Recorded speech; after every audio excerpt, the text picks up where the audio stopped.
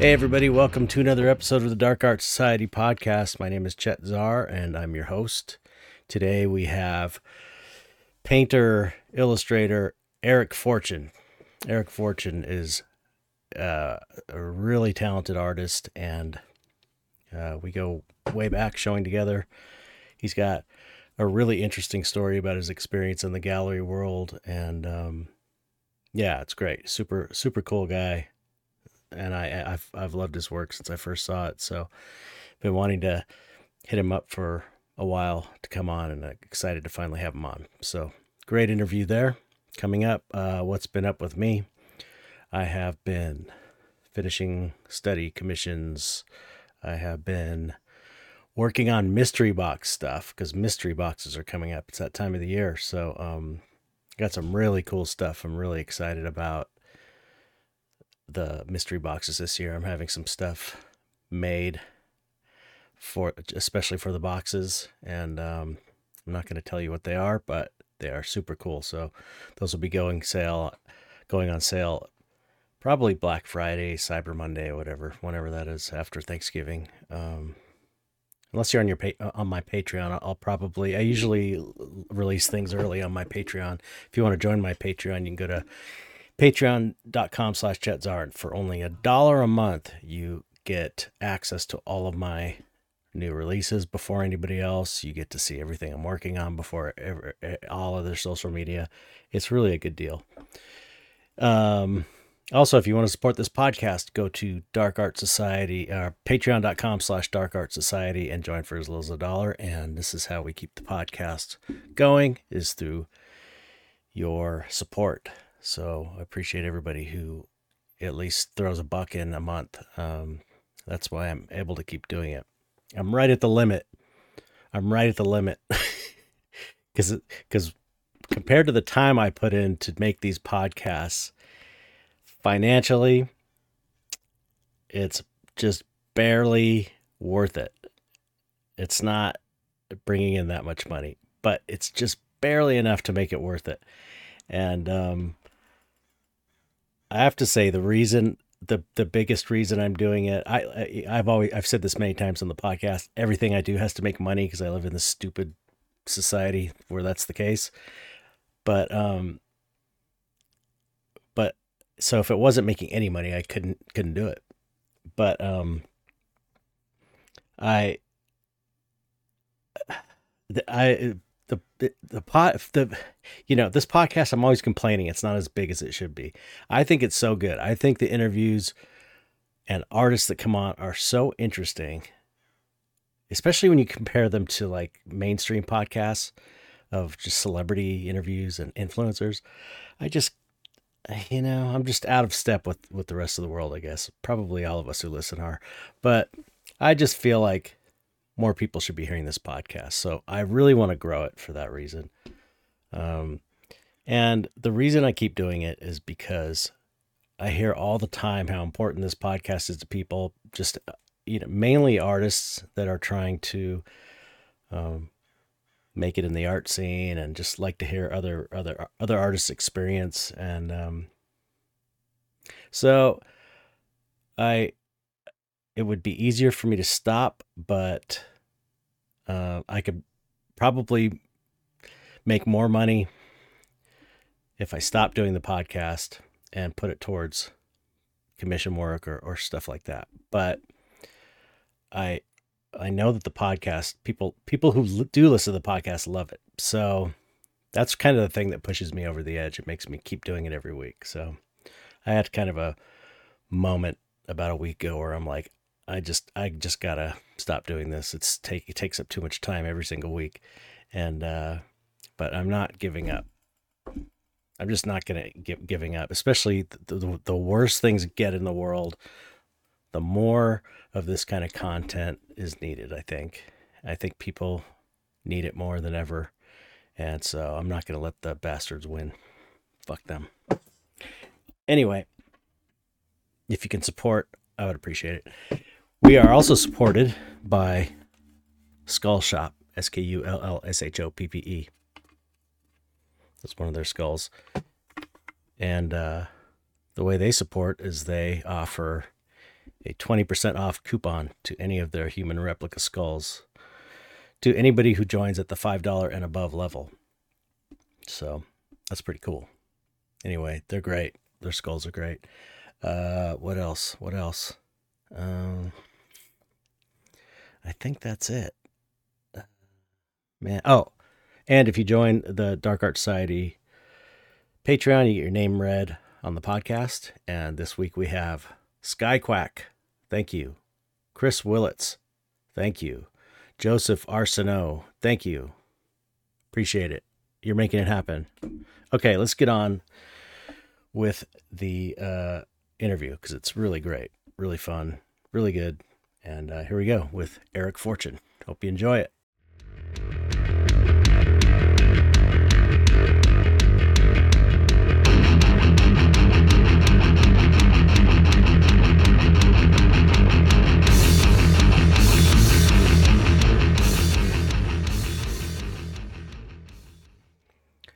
Hello, Eric. Hey, what's up, Chet?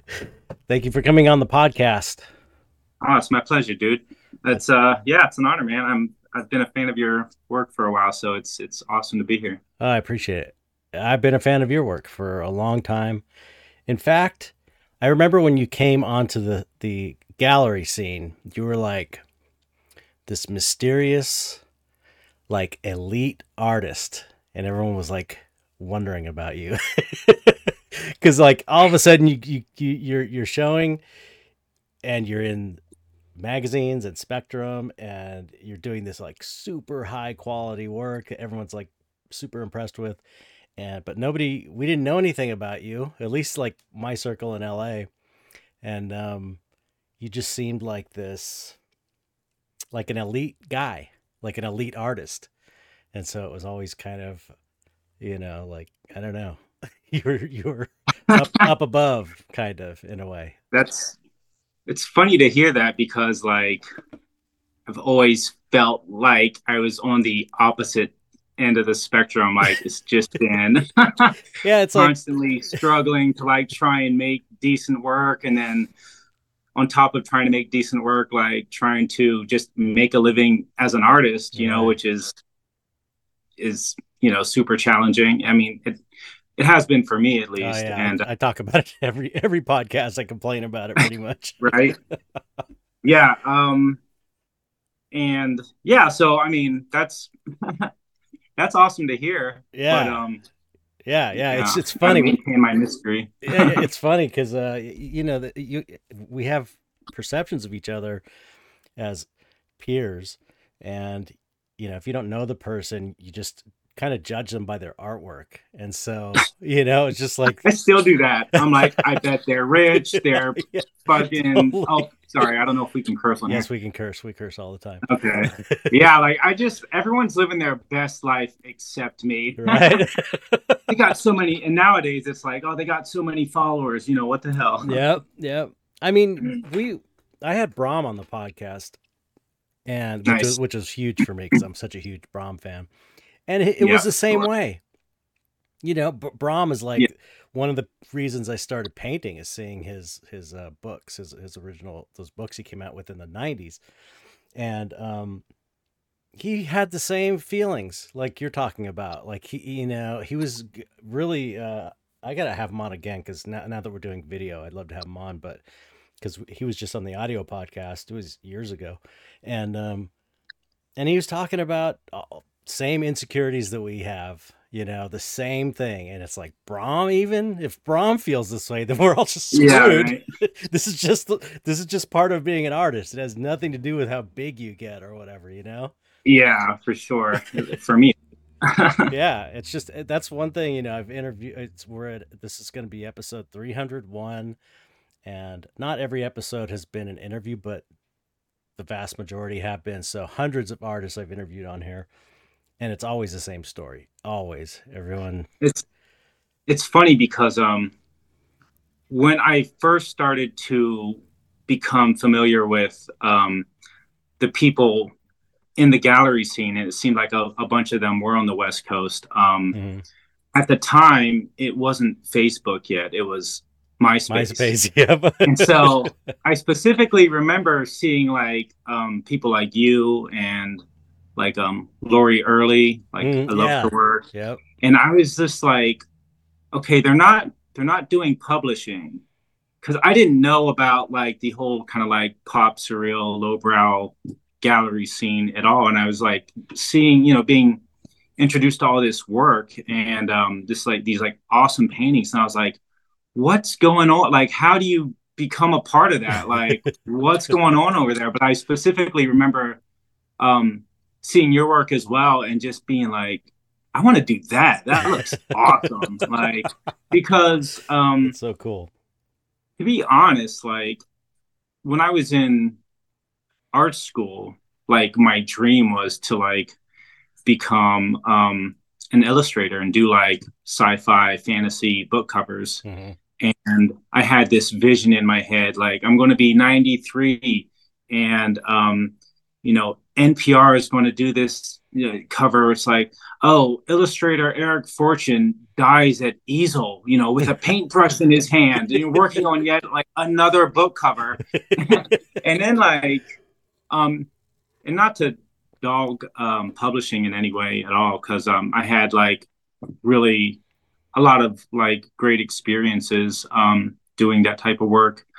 But ultimately, I became kind of disillusioned and I wasn't, it wasn't fulfilling enough for me. And I wasn't having enough time to kind of do those personal pieces that it looked like everyone in the gallery scene were like doing these really cool, interesting pieces that you could tell there wasn't an art director or an editor or some Hmm. dude in marketing who was just going change this, tweak that, we can't Yeah. have that. This Like is, there's young yeah. kids, it's like you come up with this idea and maybe it's good or bad or whatever. And but then it gets chiseled away at and then you do the best of your ability to like bring that to life, but it's never quite like Your own. just your own thing. Yeah. Yeah. This is the story of my life in makeup effects. This is exactly the Yeah, story. It's like, just are constantly dealing with that kind of compromise over and over.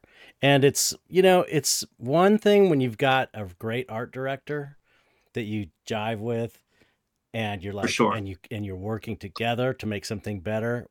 But, Yeah. in Hollywood especially, that's so often not the case.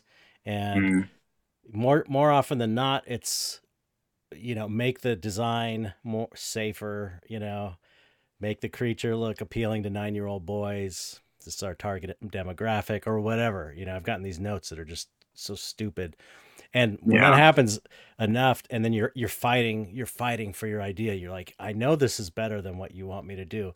And then you find yourself fighting to make their project better, and they're making you make it worse. And then I was like, why am I doing this? This makes me feel like I'm crazy or stupid. You know what I mean? Yeah. So I completely relate to you. So, yeah, tell me about your. I know nothing about you other than your art, and your name is Eric Fortune, and so let's hear the story of your how you got into art and going to school and all that, and how you wound up where you are today. Just before we get into Yeah. the other stuff, just kind of a overview. Long walks on the beach. um, yeah, I mean, I think my story is very similar to most of the other artists I know. It's like you started drawing in first, second grade, loved it, Mm. never stopped doing it, even Mm. though like I think I took maybe a year and a half or 2 years off when I was in like junior high Mm.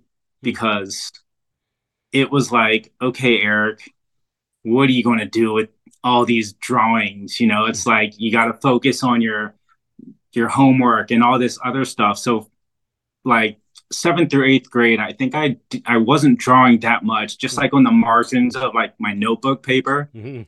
Uh, but thankfully, I mean, personally, I just feel like there are so many people who intervened in my life that kind of steered me in a direction that put me where I'm at today. And without that, I totally wouldn't be an artist. That's cool. You know, yeah, for example, my grade school art teacher, Miss Cheney, rest in peace. She was so encouraging.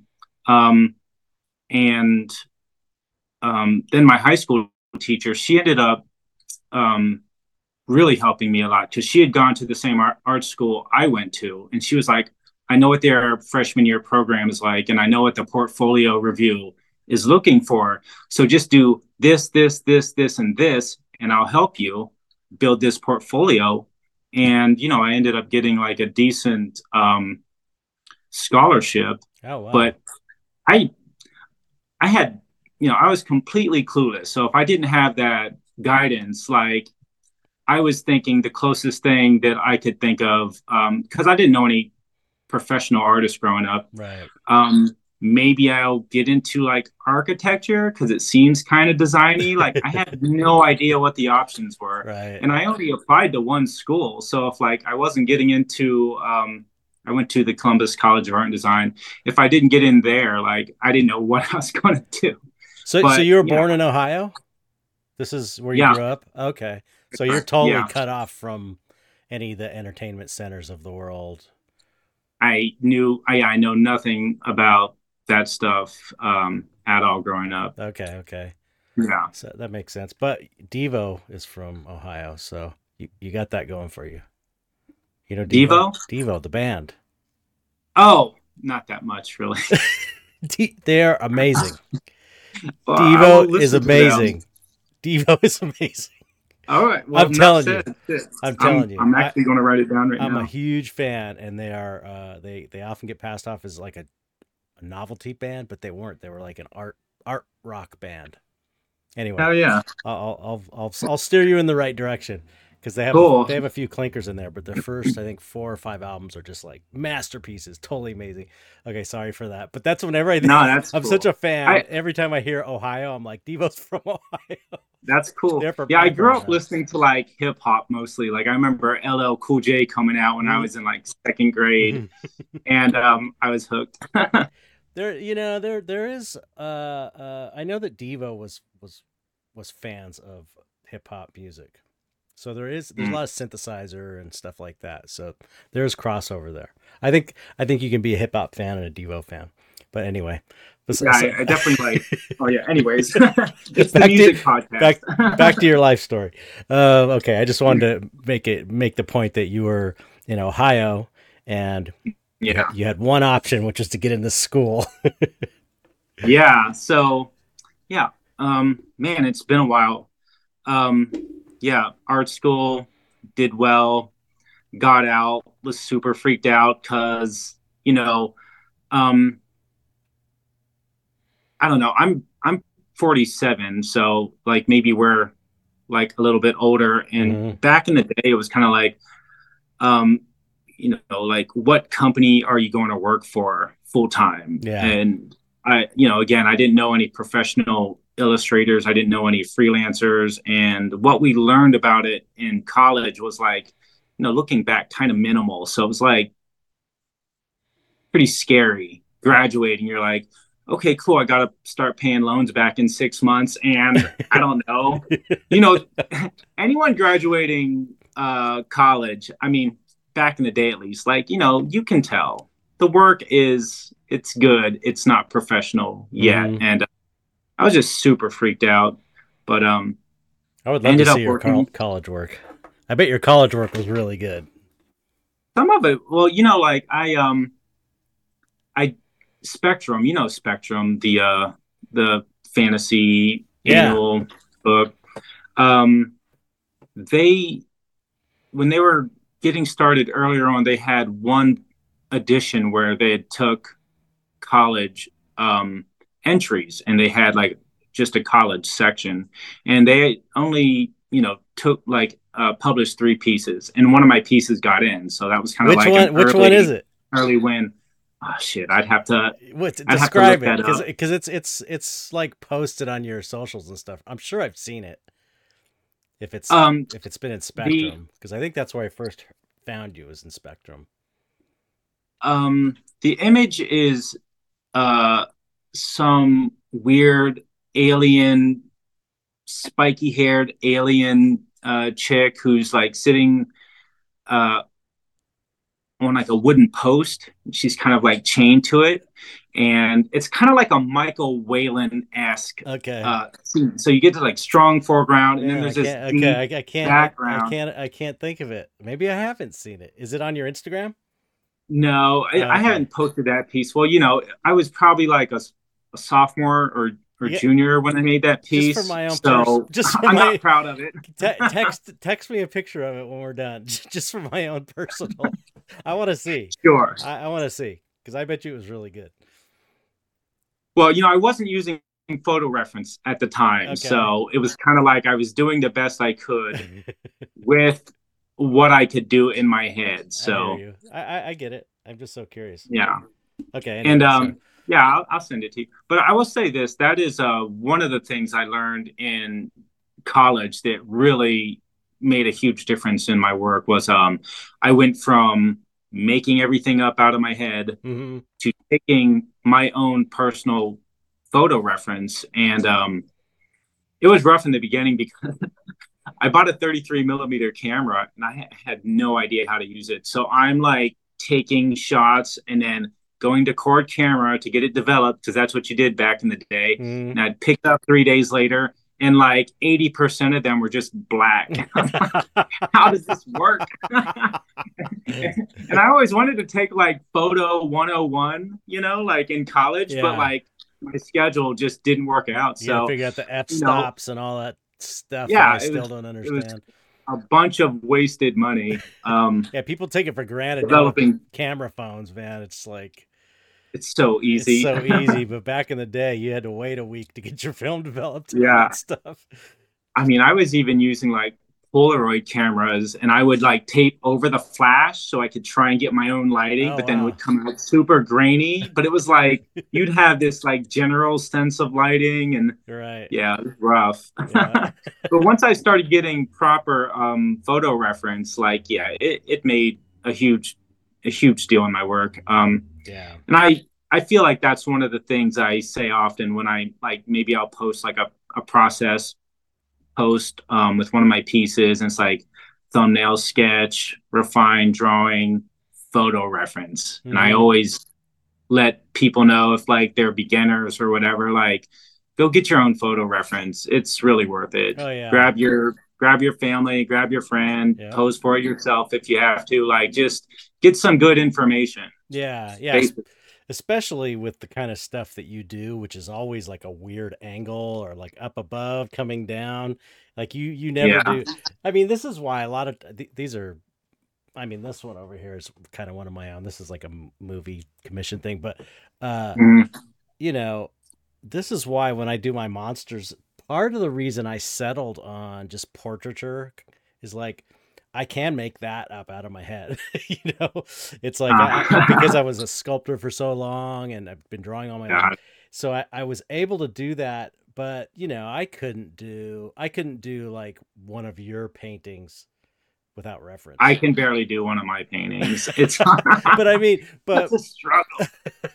yeah, we're gonna get into that because I am really dying to know your technique. But yeah, just it's the kind of work that you do. You have to have reference. I don't, maybe some super genius like Frazetta wouldn't need reference or something. He was kind of like a Yeah. weird anomaly Yeah. like I'm not that. that.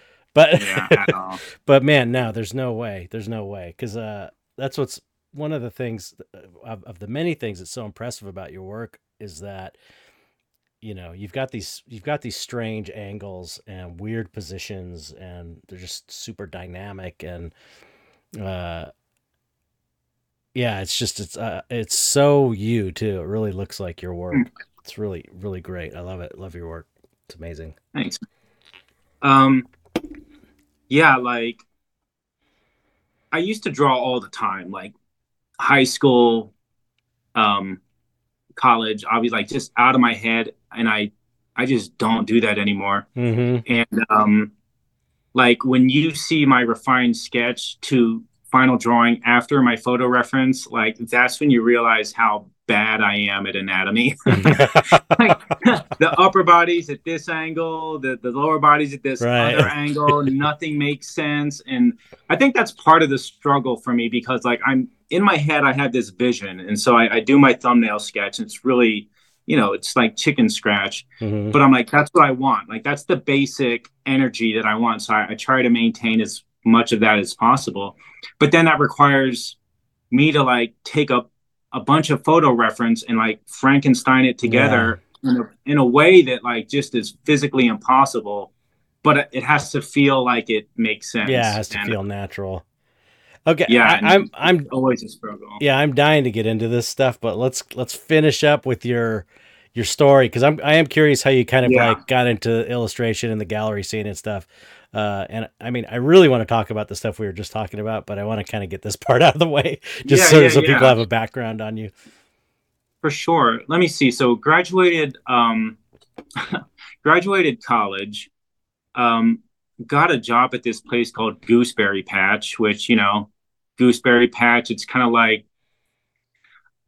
we used to sell cookbooks. They used to sell cookbooks in like Cracker Barrel, Okay. so it was like that type of demographic. Like I was doing product illustrations of wreaths and uh, candles that looked like apple pies and wood carved Americana, flag thingies and like it was that. And I did that for about 5 years. Oh But wow. I poke fun at it, but like great people, really good I experience. bet. And also just like financial stability and healthcare. Yeah, right. A Like, regular job. and like, so I was doing that Monday to Friday. And then it was like after work or on the weekends, I'm going to try and build up my personal portfolio with personal pieces. And those are the pieces that I ended up kind of like trying to email to an art director or just share with friends. And hopefully they would share with someone they knew and Hmm. in order to try and get some work. And did that for about 5 years. But eventually, one of those emails and things did pan out a bit. A guy I went to school with, I was sharing, you know, a new piece, and he was like, "Hey, I'm going to send this to my Illustrator rep, and maybe they'll be interested." And they were, so I ended up working with them for a while Hmm. and doing freelance like that, and then um, getting some of my own work here and there as well. Doing like book And covers and stuff. yeah, started off small with like quarter page interior illustrations for like regional magazines, and to be honest, I think that worked out for me the best because um, just throughout my career, I feel like when I step up to a new level, like I always get really freaked out and I kind of like I'm a little stiff. Hmm. And so I got to kind of like do a few pieces, get comfortable, and then I'll start to loosen up and like make better work. And just kind of like slowly building up some of that confidence, I Hmm. guess. Eventually, you get like a full page interior, and then you'll get a cover, Right. then you'll get a book cover. And like every time I like went up to another level, I'd be like, like, don't ruin this, Eric. It's just freaking out all the time. Um, but yeah, I did that for like I've noticed a pattern in my life is it's about like every 5 years something will shift. It was Mm. kind of like high school 4 years, college 4 years, Gooseberry Patch, my first art job for about 5 years, and then um, jumped into being a full time freelancer about 5 years, Mm. and then um, I was at San Diego Comic Con, and I had brought like a portfolio with some of my work in it. And it was like one of those big brown paper portfolios, Mm. just like a big bag type thing. And it was Hmm. like, several original paintings. Cause I had, started to get to know some of the people in the industry, like Dan Dos Santos, Donato Giancola, Oh yeah. like, and that was from like getting accepted into like Society of Illustrators or something. And you're like, I did it. I'm going to go to the party in New York and try to meet people or whatever, and slowly, made friends. So I brought that just to like share with, people I knew in the industry. And as I was showing it to a friend, a guy walked by, and um, he was he saw the work and he really liked it, and he was repping a handful of other people in the gallery scene. And so I was like, oh cool, this could like, maybe this is where I like an opportunity I've been waiting for. So that worked out for a while. I took that jump. I thought maybe I'll do illustration and gallery work at the same time so I could try and have some of that like financial stability as I'm trying to do this other thing. But like my brain just couldn't do it. So I felt like I had to just go all in on the gallery thing. So I did that for several years, and things, you know, um, personally, I feel like I've made, probably the best work of my life during that time. It was the amount of freedom that I wanted. Excuse me, and just to be able to do my own thing, and it. Yeah, I feel like I made some of the best work of my life. But during that time, I was the most poor I've ever been. It was, and it was really rough. Like, after doing that for several years and just this kind of like instability of like, I don't know if the work's going to sell. It really needs to sell. Like, yeah, I got bills. Crazy. Yeah, it was like so stressful. And I started to, that kind of like chronic stress. I just started to associate that with like art making in general. And eventually I reached this breaking point where I started to get really worried that if I don't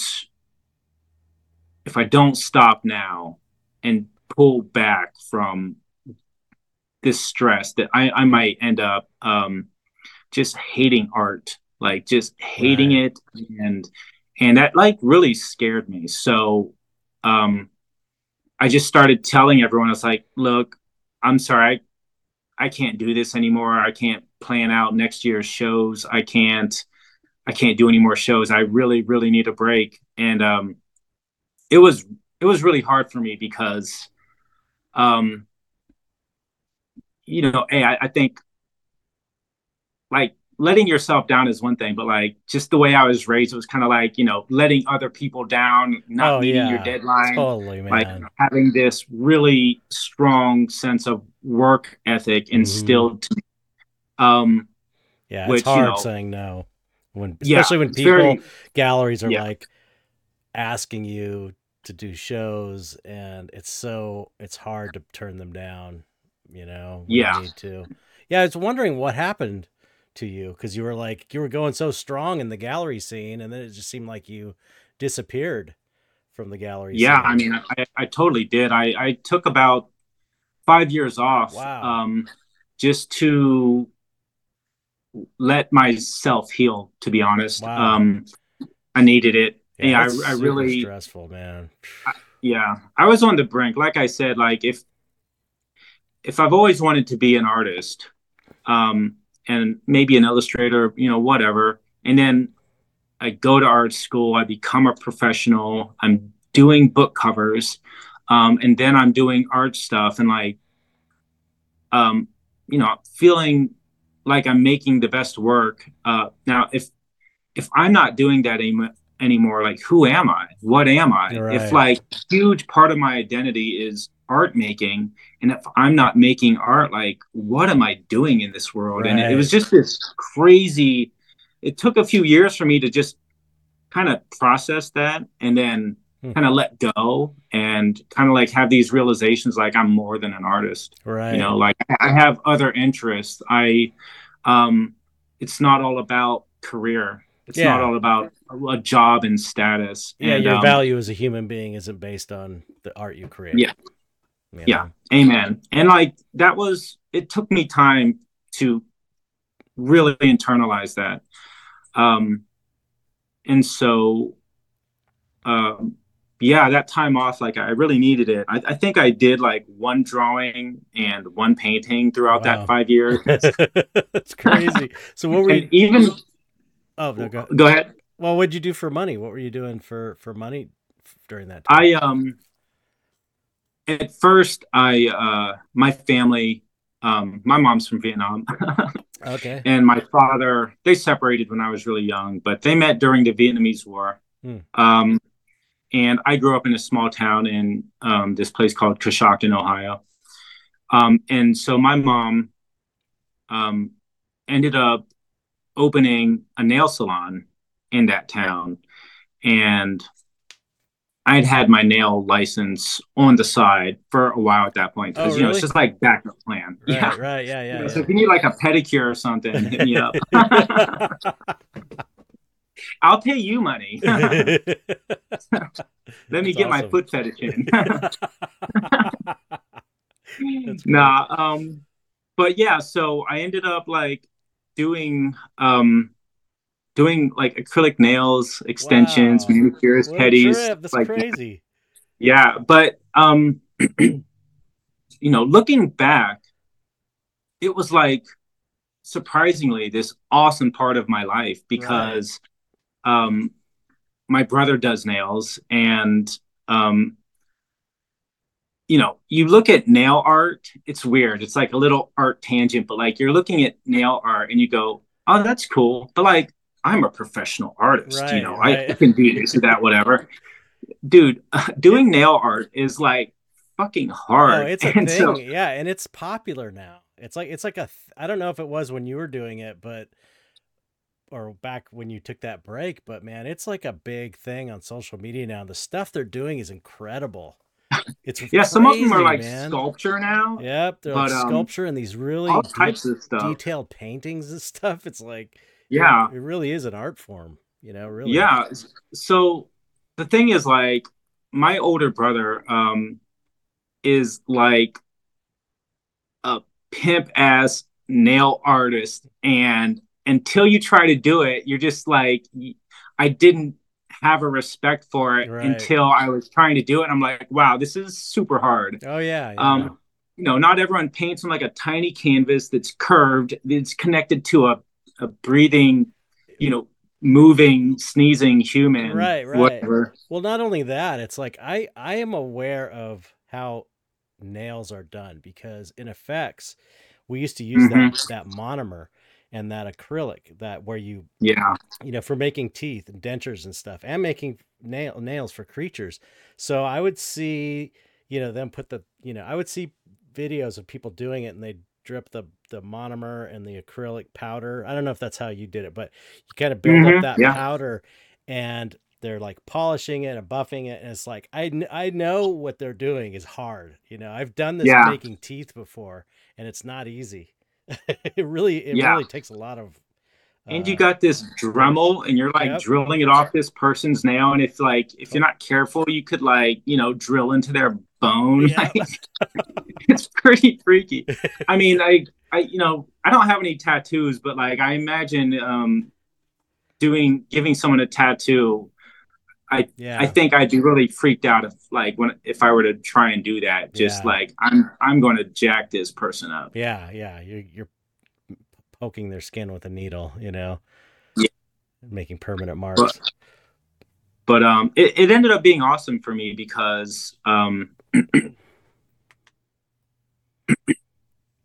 I I was like spending a lot of time with my mom Yeah. and brother, and they're running the shop, and it was like really laid back. Yeah. Like talk about going from Environment. like extreme pressure to totally low pressure to where it's like Yeah, you're around people that love you and, yeah, money, a regular paycheck. And, yeah. it's like the opposite of being an artist, you know? Well, and like well, my mom passed away several years back, and Mhm. so um, being able to spend a lot of time with her in those, back then, it was like, yeah, don't regret that Oh yeah, at all. It was absolutely. it was it worked out. It was really nice. That's great. Um, yeah, and just having that breather from like not feeling forced to create something when you're just not feeling it. Yeah, yeah.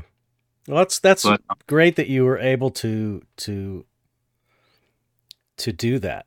You know, to realize that's what you needed to do. Because I know how hard it is to. It would be hard for me to like. I could do it. You know, I could say, okay, I got to stop for 5 years and go back to FX or whatever, get kind of like a normal job. But it would be really difficult. I understand. So I understand how hard that must have been to do.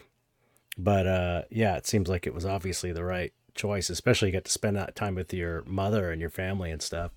Because that's like when your parents die, it's like that's when you realize how important family is. It's like, you know, man, you don't get that back. So it's like everybody out yeah, there whose parents are alive, spend time with them while you can, amen, you know? amen. It's a shitty way to like reprioritize your life, you know, Right. and find out someone you love is sick and Yep. whatever. But and that's one thing. Not to get too much on a tangent, but like our society is obsessed with work Yep. and productivity Totally, man. and more and more and Grind it out, like man. I've Alpha been trying to, bros. what's that? Alpha bros, grind it out. Just keep grinding and grinding and Yeah, hustle grinding. culture, man. It's like, yeah, it's I mean, I used to be like that because like I said, my mom she met my father during in the Vietnam War, you know, in Vietnam because he Mm. was in the military. So when she came to the U.S., she had this insane work ethic. Yeah. Like I grew up, my mom's working at the bacon factory. She comes home, she's going into the basement, she's like sewing gloves. Wow. Yeah, part of my work history is as a kid sewing gloves in the basement with my mom. You know, so it's like typical, you know, Vietnamese sweatshop type stuff. I did it. My brothers did it. My cousins did it. It was Wow. totally illegal. Hey, it's a family business. Yeah, yeah. But you know, it's like you just want to. You're helping the Yeah, fam. absolutely. That's cool, I think. I mean, it sucked at the time. You just Yeah, want to go but I mean, outside and play. But yeah, but still, you know, it's that again, yeah. it's Looking back, it's like valuable. you don't regret it. Yeah, yeah, But you know, absolutely. like I was saying, like that type of work ethic is what I got from my mom because she was always grinding. Hmm. But you know, I think at some point, like on an individual level and on a like a societal level, it's like generations of people have worked so hard, have like innovated so much, have given us all these amazing technologies that we have today. And what's the point of it all if not to like be a little bit more free, Yeah, to like yeah, not have to grind, I to know. like it's one thing when you have a passion and you want to work like 15 hours on something you absolutely love because you're into it and it's self-directed, it's your own thing. But if you feel like you just have to do that and it's for a boss and Yeah, you kind of hate your job, which yeah, you which know is most people. That's how. Well, most people don't love their jobs right. like at all. Yep. And you know, like That's no way to live. it's but it's like just a part of the culture, you know, and Hmm. I feel like it's something that'll probably take us a long time to kind of break away from. But again, man, like at some point your parents are not going to be with you anymore. And it's like it's a weird, it's a wake up call, I guess, Yeah, you know. yeah, yeah, for sure. Yeah, and that's But you know that I have that work ethic also. My grandfather was you know, my dad was a really hard worker. My stepdad was a really hard worker. My grandfather was a really hard worker. So I definitely have that genetically or even just from being in that environment. mhm. But there's like, there's a point where it's too far. I've been talking about this lately. It keeps coming up on the podcast, or maybe I keep bringing it up because I've been thinking about it. It's like there's a point where it's too far. It's too hard. Like, you know, I've had a few shows where I felt like I hope I don't die in my sleep. Like I was so exhausted from just like Mm. grinding it and pushing and pushing and pushing and not getting enough sleep. and like actually almost having a panic attack when I'm going to bed at night. Like, I hope I don't die tonight. That's like too far. You know, Yeah. grinding is one thing, working hard is one thing, but when you're like to pushing yourself to the point of where it's affecting your health seriously, it's like nothing matters And if you don't have your health. It's like nothing, yeah. you Yeah. know? And I was so stressed out, like during, like I said, it was like it's a weird dynamic because I'm making the best work of my life, Right. and I am like just like so stressed out the entire time. Yeah, yeah. And like I'm like I used to have so much hair. Dude, It's like gallery scene, boom.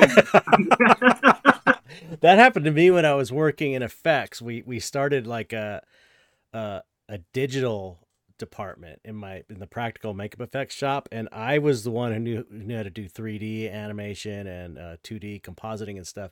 And we got our first job, and it was my first job on a movie. It was this movie called Altered, this alien movie. And I was in charge of all the digital effects, and I was doing it all by myself, not realizing how much work it was. And I was so stressed about it that I would go out on my breaks and my hair would just be falling out. I would just pull like, I was like, Crazy. oh no, my hair's falling out. That's bad. Dang, that's crazy. Yeah. So I feel you. For me, it's like I I had to. I mean, I get definitely get that desperate feeling from time to time, especially when extra bills come due and you don't have the money, which is every month pretty much. But Yeah. but it's like that is like this weird balance that you have to strike. When you're creating work, if as an artist doing your passion, what you love, you want to make amazing work. You want every piece to be just like amazing. That's the Yeah. satisfaction, is just to make this amazing piece. And so in order to make an amazing piece, you have to relax and like get into it and get into that flow state and just like feel it. And the Yeah. feeling like when you're doing a great Yeah. piece. But Yeah. then you've got this pressure on top of you of like all this money that you owe, or bills or whatever, or you don't have the rent or whatever. And so for me, it's always been like, okay, I have to separate.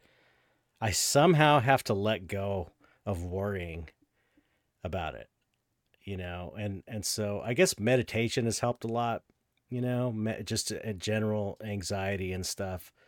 I'm not saying I'm like, I have it all under control, because I definitely have freakouts from time to time, but I found that just by like trusting that I'm gonna do it somehow. I'm like, I felt like in order to make the work to keep going, I have to go like, I'm 50. I'm gonna be 56 this month. So I've been doing this. I've been working since I got out of high school, 18, 19 years old. So however many years that is, 40 years or whatever, 35 years or whatever. I never have been out on the street. I never have lost everything. I've always managed. And so I can't imagine I'm going to get this far and then just lose everything because I can't make my bills Yeah. 1 month, So, Yeah. so it's like this weird Zen state I've had to try and cultivate, It's not Hmm. easy though. It's not easy. I would have rather have taken the 5 years off like you did. Yeah.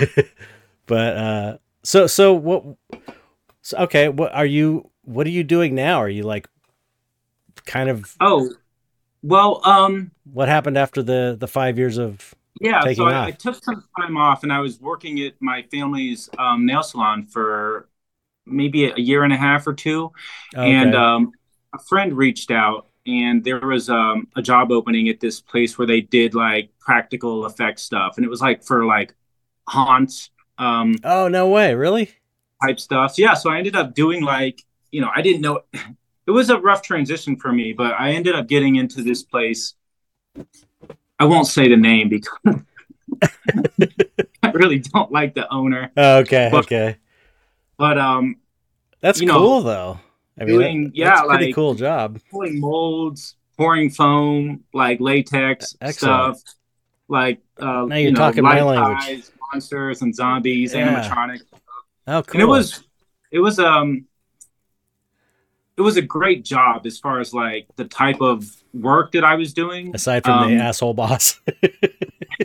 Everything but the asshole boss. The coworkers are super cool. Like I met some amazing sculptors. Hmm. Um, and I did that for, about 5 years as Wow. well. And then that, and I will say it was nice because I ended up downshifting to like a 3 day work week. Like they were pretty flexible, and that was That's really nice. cool. Yeah. And that was like, so I left my family's salon. I started working at this other place, and Hmm. then when my mom got sick, I asked for that 3 day week, and so that was nice. And Great. I spent a lot of time with my family.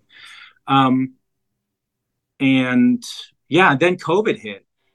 So during that, there was a shutdown, and then we went back for like a month, and then there was another shutdown, and then the government was like, okay, we're going to help people get through this. So I get this check from the government, and I because one of my friends was like, did you apply for this? He's like, you better do that. And I was like, yeah, I guess so. I hate paperwork, but like All it right. worked out. I got a chunk of change That from. PPE loan thing or whatever. No, it was straight up like grant, like type, you don't have to pay it back. Oh Um, wow. but that chunk of money basically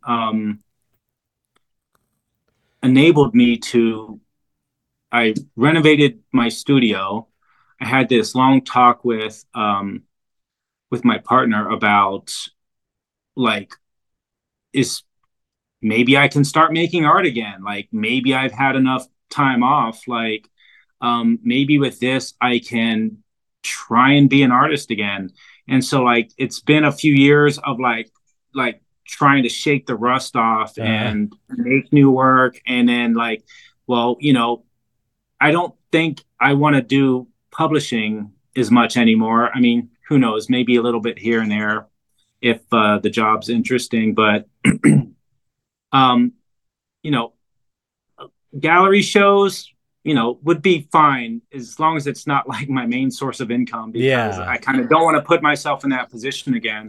You know what? That's the And thing. Gallery shows were never my main source of income. I was yeah, I because I was selling. I've always made most of my money selling merchandise and prints and stuff for my web store and hustling that way. well, that's see when I got into the gallery thing, I was like not pushing my stuff in that way, and Right. and also like I didn't have the portfolio that was like full of like all of my favorite pieces yet because I was making them Right. in the gallery scene.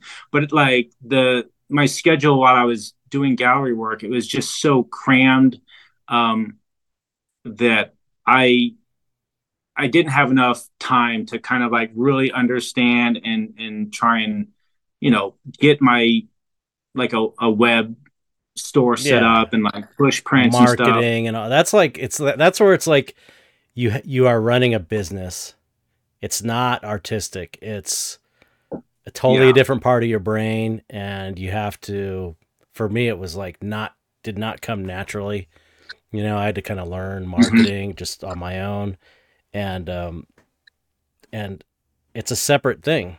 It's like a totally Yeah. separate thing. It's kind of like if it was the old days, it would be like you're running a mail order business, Hmm. and then you're an artist at night. It's like in the day I'm running this business, shipping, packing, and in the nighttime I'm painting. So it's still this weird and trying to find joy in that because you are still able to make cool shit if you want, and it's like Yeah.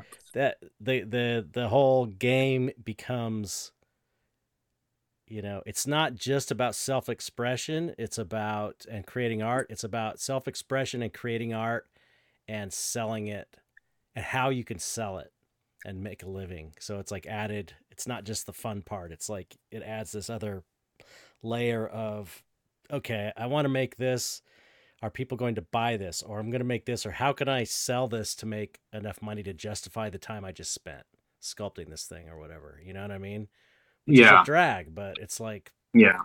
that's what allowed me to keep creating artwork, which is the ultimate goal, you know? Cuz I had gone, I don't know, 15 or 20 years in effects, Oh, wow. which used to be my dream growing up as a kid. All throughout junior high and high school, it was like, that's it, makeup effects. I was totally into it, man.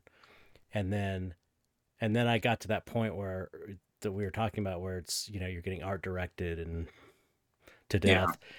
And then I was like, I have to get out of this, because I got scared that I wasn't going to be able to get out of it, like, because I didn't have any other skills really.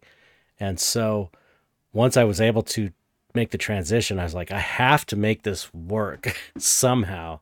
So I had to like learn about getting t-shirts printed and, you know, selling $20 things, selling enough to Yeah. make it all work out. So, and then like, because gallery sales were never enough to keep me afloat ever, you know? Yeah. I mean, that's kind of where I'm at now. Like, that's kind of the conclusion I've come to recently is like, well, while I was in the gallery scene, my goal was like, okay, I know, not a lot of people are going to like make it, you know, to whatever the top is, but like where you could just paint whatever you want Right. and then, you know, at your leisure and make enough money to survive. But like that's where I was kind of putting all my eggs in one basket. I was like, let's just try really fucking hard Mm-hmm. and go all out. Um and you know, for a moment it was like it was kind of interesting. Well, the gallery scene's kind of interesting because there's like rumors floating around and there's like galleries stealing artists from each Yeah. other and like all that stuff's like it's kind of intriguing. So I'm like learning all this stuff and I was Yeah. like, this place is crazy. I'm like, what's Yeah, going on? yeah. And it's like some, you know, some gallery people that run galleries are shady as hell, and then some are really cool, and it's like, you know, I feel like I know who the good people are now after all these years. You know, Mm, people have reputations and stuff. yeah, It's like yeah, any other business, you know. yeah. Um, but yeah, and so I was like, my goal at the time was like, you know, like I'm just going to go really hard at this and take it as far as I can. But like I said, eventually I got really really burned out. Um, and you know, now I'm at this point where I'm like, I have years and years of all this work that I'm not making prints of, that I'm not putting Yeah, on anything, and I should take advantage of that. definitely. And so that's kind of where I'm at now. Yeah, there's no way there's no way you can't make it doing prints and merchandise of your work. There's no way. Your stuff is way too cool, you know. It's like it's a lot more marketable than what I do, and I'm making it work, you know what I mean? So Your stuff seems like it. I mean, it's yeah, mark your stuff is awesome. So like, I it's can imagine it just I appreciate it. people eating it up for Yeah, sure. but it's very niche, you know. It's niche. It's like Yeah. people that like dark monsters and horror stuff. Most people don't like that stuff. Most people like beautiful, elegant women with this surreal edge, like you paint. You know what I mean? Your stuff is it's just more marketable. You know, and but I mean, I guess now's a good time to get into the art stuff that we were talking about, because it's like I love, you know, your stuff has got there's I have so much to say about your work. It's I'm listening. I I just listen for the rest of the yeah, I'll just show. talk about you the rest of the show. Yeah. Okay. But you know, anybody listening, if you haven't seen Eric's work, you'll go look at it and you'll be like, "Oh yeah, he's right." It's like, you know, what I love about it is that you aren't going full on like dark stuff like I do. Like I'm totally committed to going down this road of this really dark stuff. But your stuff has this edge to it, you know, where there's like someone who's into the dark stuff also can appreciate what you're doing, even though you're not fully doing crazy dark stuff like me. It's like you've got a weird, there's like a weird, I can't put it into words. It's like this weird, surreal kind of darkness to me to it, like a mysterious quality. You know what I mean? It's not like, you know, happy, upbeat. It's like there's like some kind of, you know, there's like some suffering there. You know, there's like it's not just it's more marketable than what I'm doing.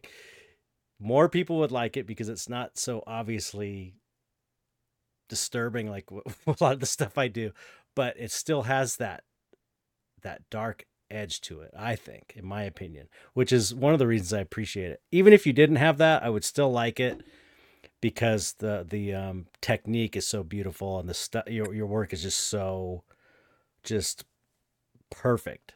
Just perfect. You know, perfect. Just so thanks, dude. It's but do you agree? Do you have that edge to it? Oh yeah, it's definitely perfect. Not about the perfect part. About you can't the edge. spend that many hours on something. No, I'm just kidding. No, like when you said there was like some suffering in there, like that felt right, Yeah, for sure. Yeah. There's a dark. And, it's like if there's a darkness there, but it's subtle. You know, mine's more like hit you over the head with it, but it's like totally a different trip. But yeah, I like that you have that kind of subtle, even like the way that sometimes the characters, legs or limbs are cut. Just it's like when I first saw that, I was like, that fucker. It's like that is so cool. You know, I wish I would. I wish I would have thought of that because it's so weird and kind of disturbing, but also still works with kind of like the elegance and the line work and everything. like part of the origins of that for me was I think it was like my junior year of high school. Me and my friends rent some, cartoon at the local VHS place. And I put it in and it's playing. And, at some point it was Fist of the North Star. It's like my first kind of like ultra violent adult like animation. Oh, okay. People are just being sliced up. There's blood everywhere, like guts are exploding. And like that first scene when like this dude gets his arms chopped off, like my jaw hit the floor. And I was like, that's what? And I paused it. I'm just like asking all my friends, you guys seeing this? This is fucking crazy.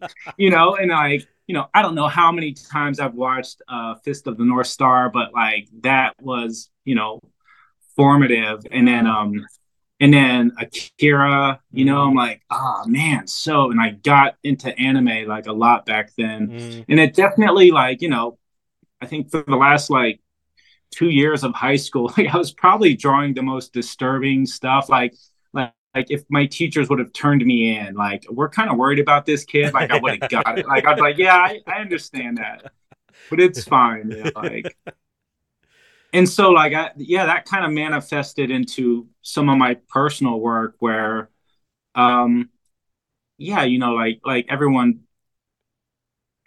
everyone is going to like suffer at some point. You're going to lose someone you love. You're going to get a shitty grade, whatever. Yeah.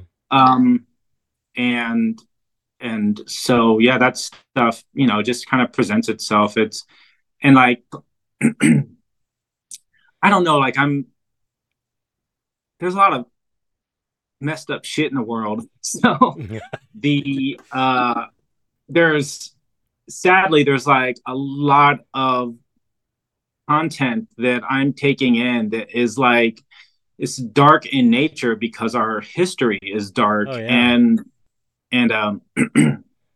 another throwback to like MySpace, when I first became introduced to you and your work, there was one post that you shared, and it was this documentary called Zeitgeist, Oh yeah. and and I was like, oh, what's this? And I watched like the first 5 minutes, and it was nothing but like bombs and Yeah, explosions I and know. death. And then I stopped it. I was like, this is crazy. Like the music was like really heavy, and it was just like destruction. And like I didn't watch it for like maybe 3 years. Hmm. And I ended up watching the sequel first, Right. but and then I went back and I watched that first movie. But uh the sequels, like I said, Dan, it like kind of like altered my life path in a major way. Hmm. Like I just went on this trajectory that just shot out that way. Wow. And In what it way? Becoming like more socially conscious, or yeah, exactly. Like I just started, I was like um watching these lectures and all these things that I thought were true, or that like the US is the good guy all all the right. time, and Yeah. that human behavior is equals this, and that all these things. I was just all these questions were coming up, and I think what it did for me was it just made me very curious. Hmm. And um and so it's just been like ever since then. I you know I I I hated school. Like it was Me not too. fun for me. I hated it. I did what I did to try and um because my mom, again with the work ethic, she's like, Yeah. school is important. You got to do this. You got to get a good job. You Yeah. gotta go be a doctor Yeah. or a lawyer or whatever, or a priest. But I'm none of those things. And so I hated high school. I didn't like junior high, like uh, because learning back then was trash, and how people were taught was not just interesting, and everything memorize is was, memorization. yeah, just rote memory. It was like there are like two moments in high school that like really stuck in my head as like interesting learning moments. But after watching some of those documentaries, like I just became like curious about everything, and Hmm. like I never would have expected it. I'm like reading economic books, I'm like reading books I know about you. I technology and behavior and biology, and I'm like, I'm just an artist, but like I can't help myself. Like Yeah. I'd rather be reading most of the time than doing a lot of the other stuff I I know. have to do. I noticed you posting on Facebook uh years ago. What you were posting, like more political stuff, basically talking about the economy and how fucked everything was with Yeah. capitalism and everything. And so I saw that.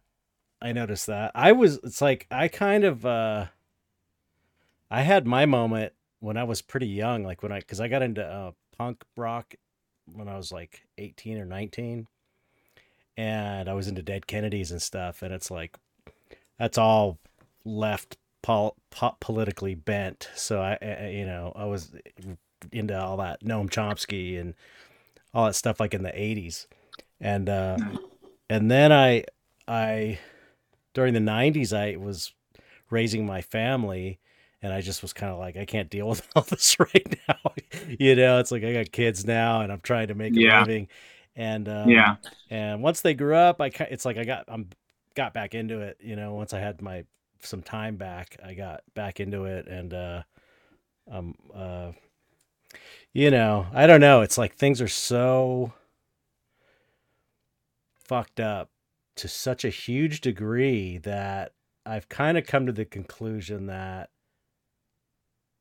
it's going to go the way it's going to go. And the best I can do really is throw my support behind the things that I think are good as they come up naturally. Because there's some kind of like, I feel like there's some kind of natural energy flow in the way the world moves and the world events. It's like things just happen spontaneously, bad and good. You know, it's like Yeah. somehow, and it's like you sort of have to wait for the moment to be to be part of something to make that change. You can't just stand on a street corner. You can, but it's pointless and go like, this is terrible. You know, it's Yeah. like you have to be doing it in that moment when the timing is It's right. like, You know what I mean?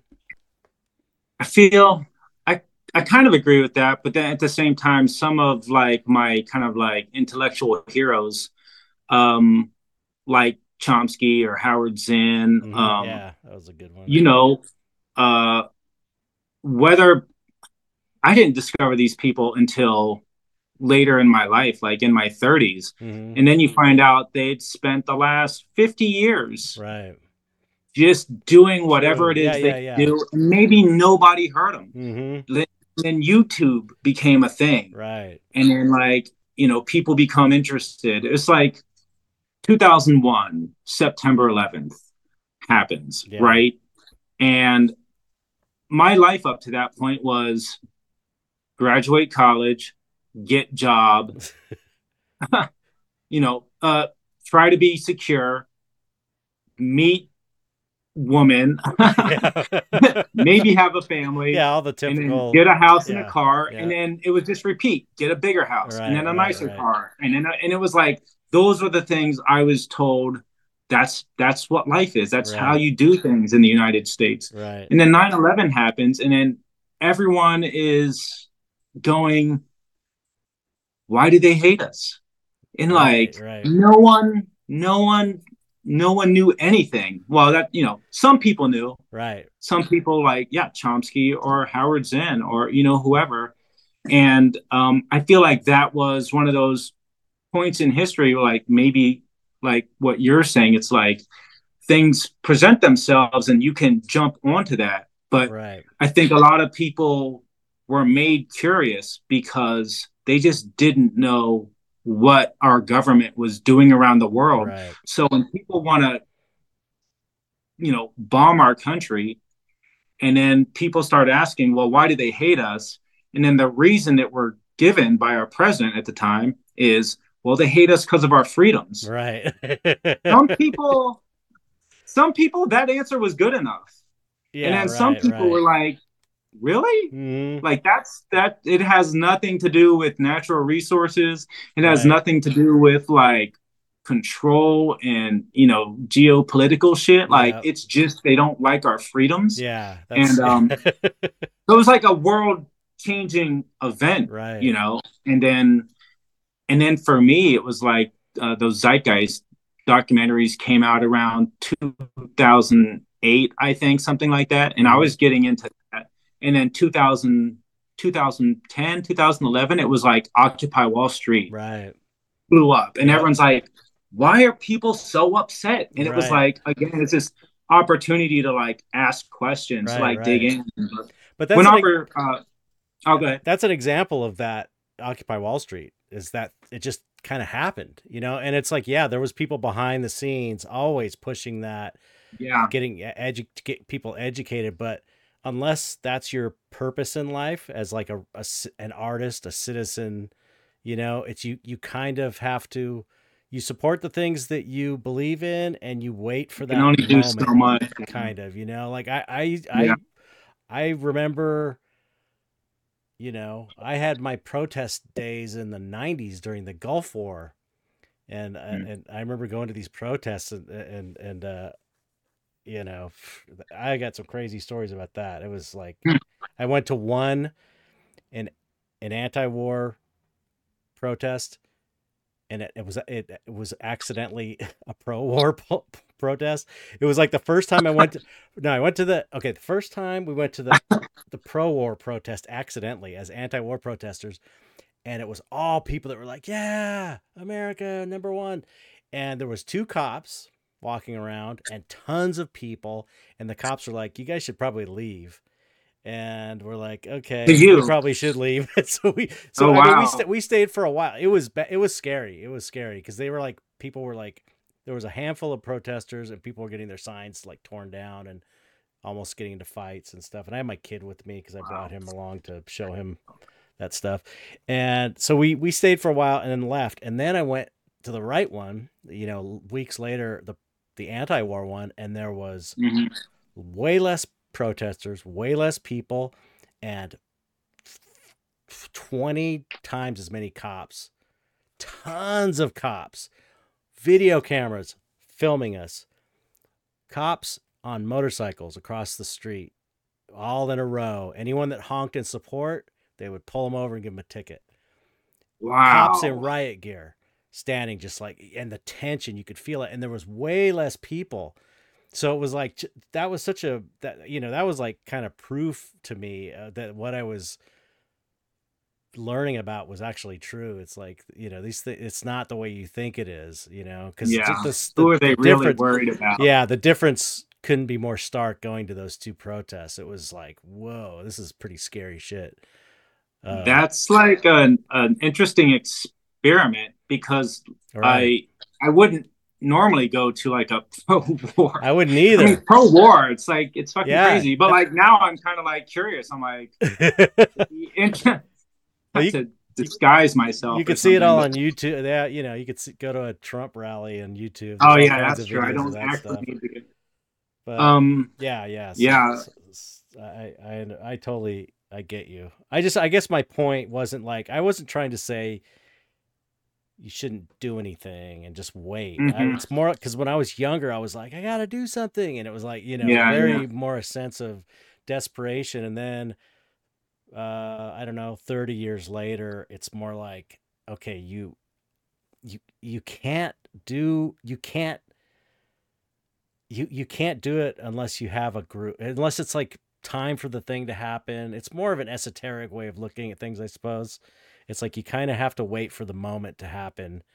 And I don't know, it's going to go the way it's going to go, sort of just like the way now there's like, there's two wars happening, two major wars. And it's like fascism all over the country, fascism all over the world is happening. You know, all these fascist leaders are rising up. It's like, this is what's happening right now, you know, and you gotta, and it's like, you gotta kind of like survive. Sometimes you just gotta survive it because it won't last. Yeah. You know, it's like things go up and they go down and go up and they go down. That's like the way of the world forever, you know? Yeah.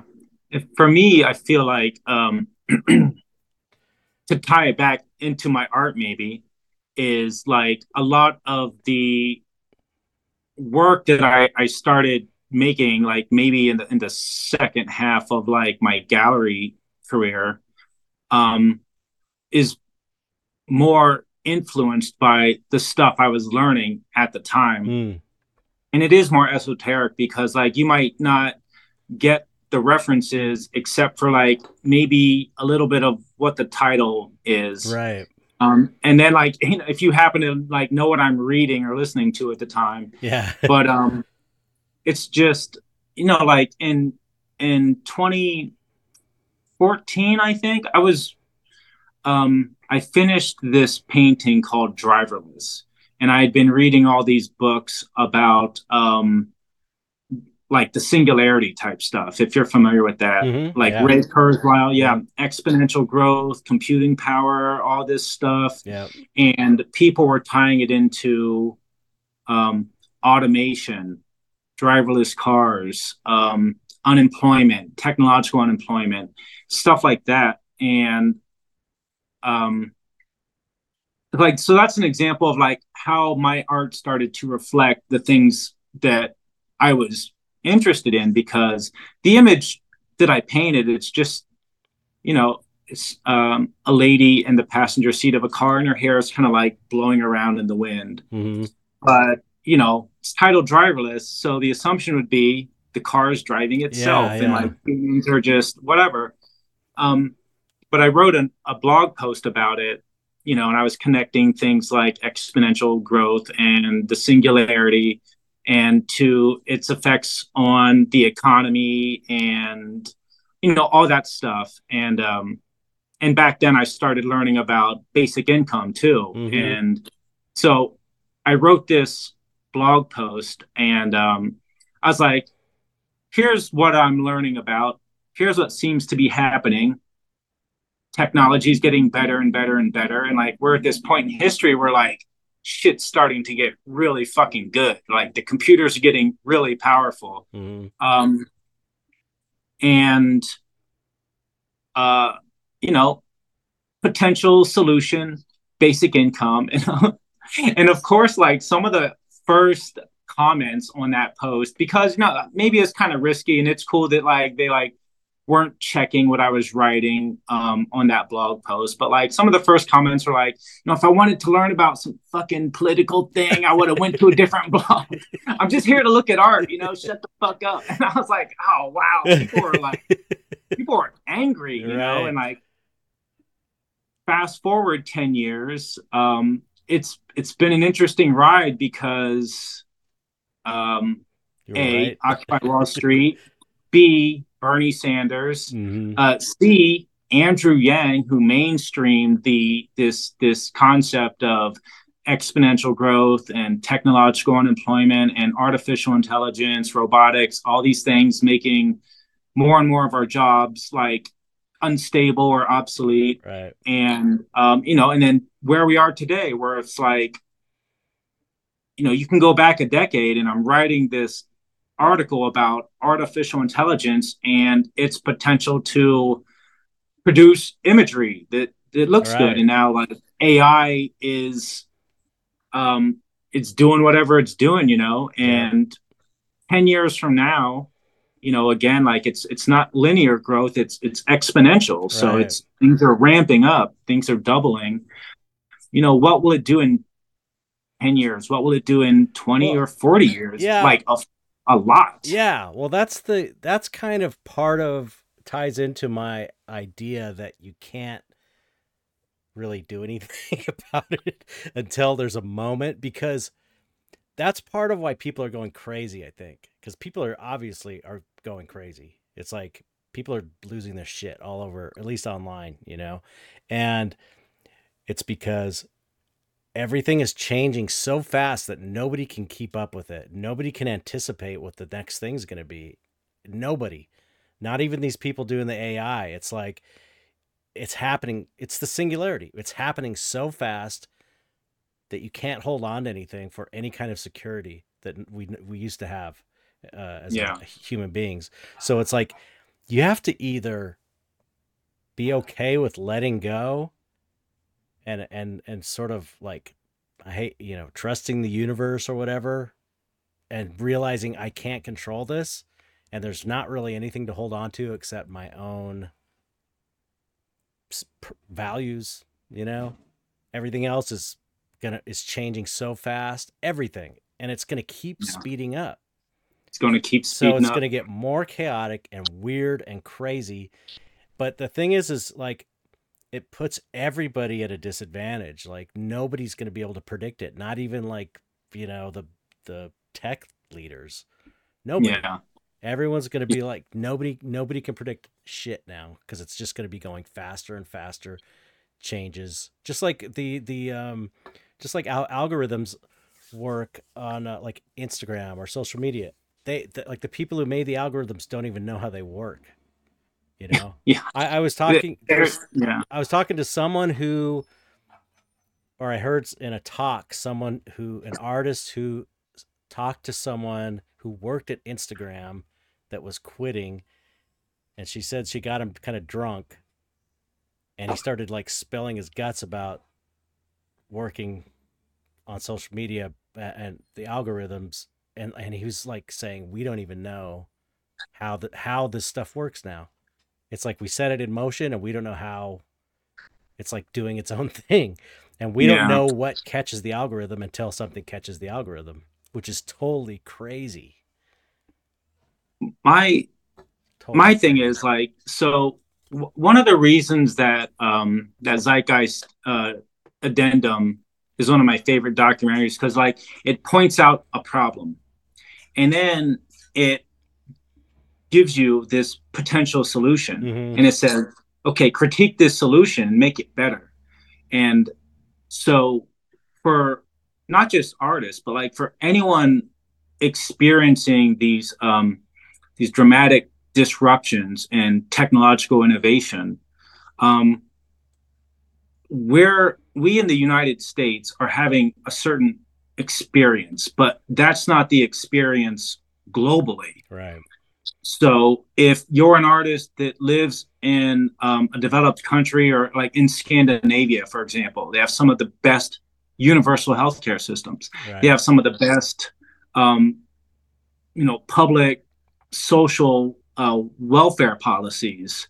And so if you're dealing with exponential growth and disruption in Finland, your life is going to be way less stressful than if you're dealing with those same disruptions in the United States. That's true. And the point being that, sadly, we live in the United States. I love the United States, but I want it to be better than it is. Right. And I think that means taking care of its citizens better.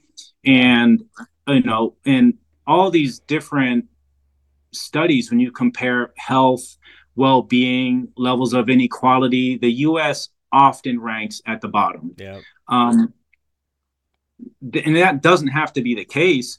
So if you have robots taking all the jobs, if you have AI making artists obsolete in some sense, even if it wasn't scraping images, what policies would enable humans to thrive as our technology advances? Would a basic income help people feel more secure, less stressed out? Would universal health care allow you to quit your job and try to work on your own, because you're going to have health care whether or not? And these are all things that are doable. It's just a matter of finding the political will, pushing the leaders, basically pushing the politicians, And that's kind of like, I feel like a sense of purpose about some of these things, because for example, tying it back into my own artwork, one of my recent pieces is titled Critical Path. And it's a black and white pencil drawing. And the image is like an iceberg floating in water. And, there's a face in the iceberg. And above it are these clouds and like the night sky. It's like the universe. Mm-hmm. And then it looks like you're entering warp drive from like Star Trek. Mm-hmm. And the reflection on the bottom of that scene is, instead of a face in the iceberg, it's a skull.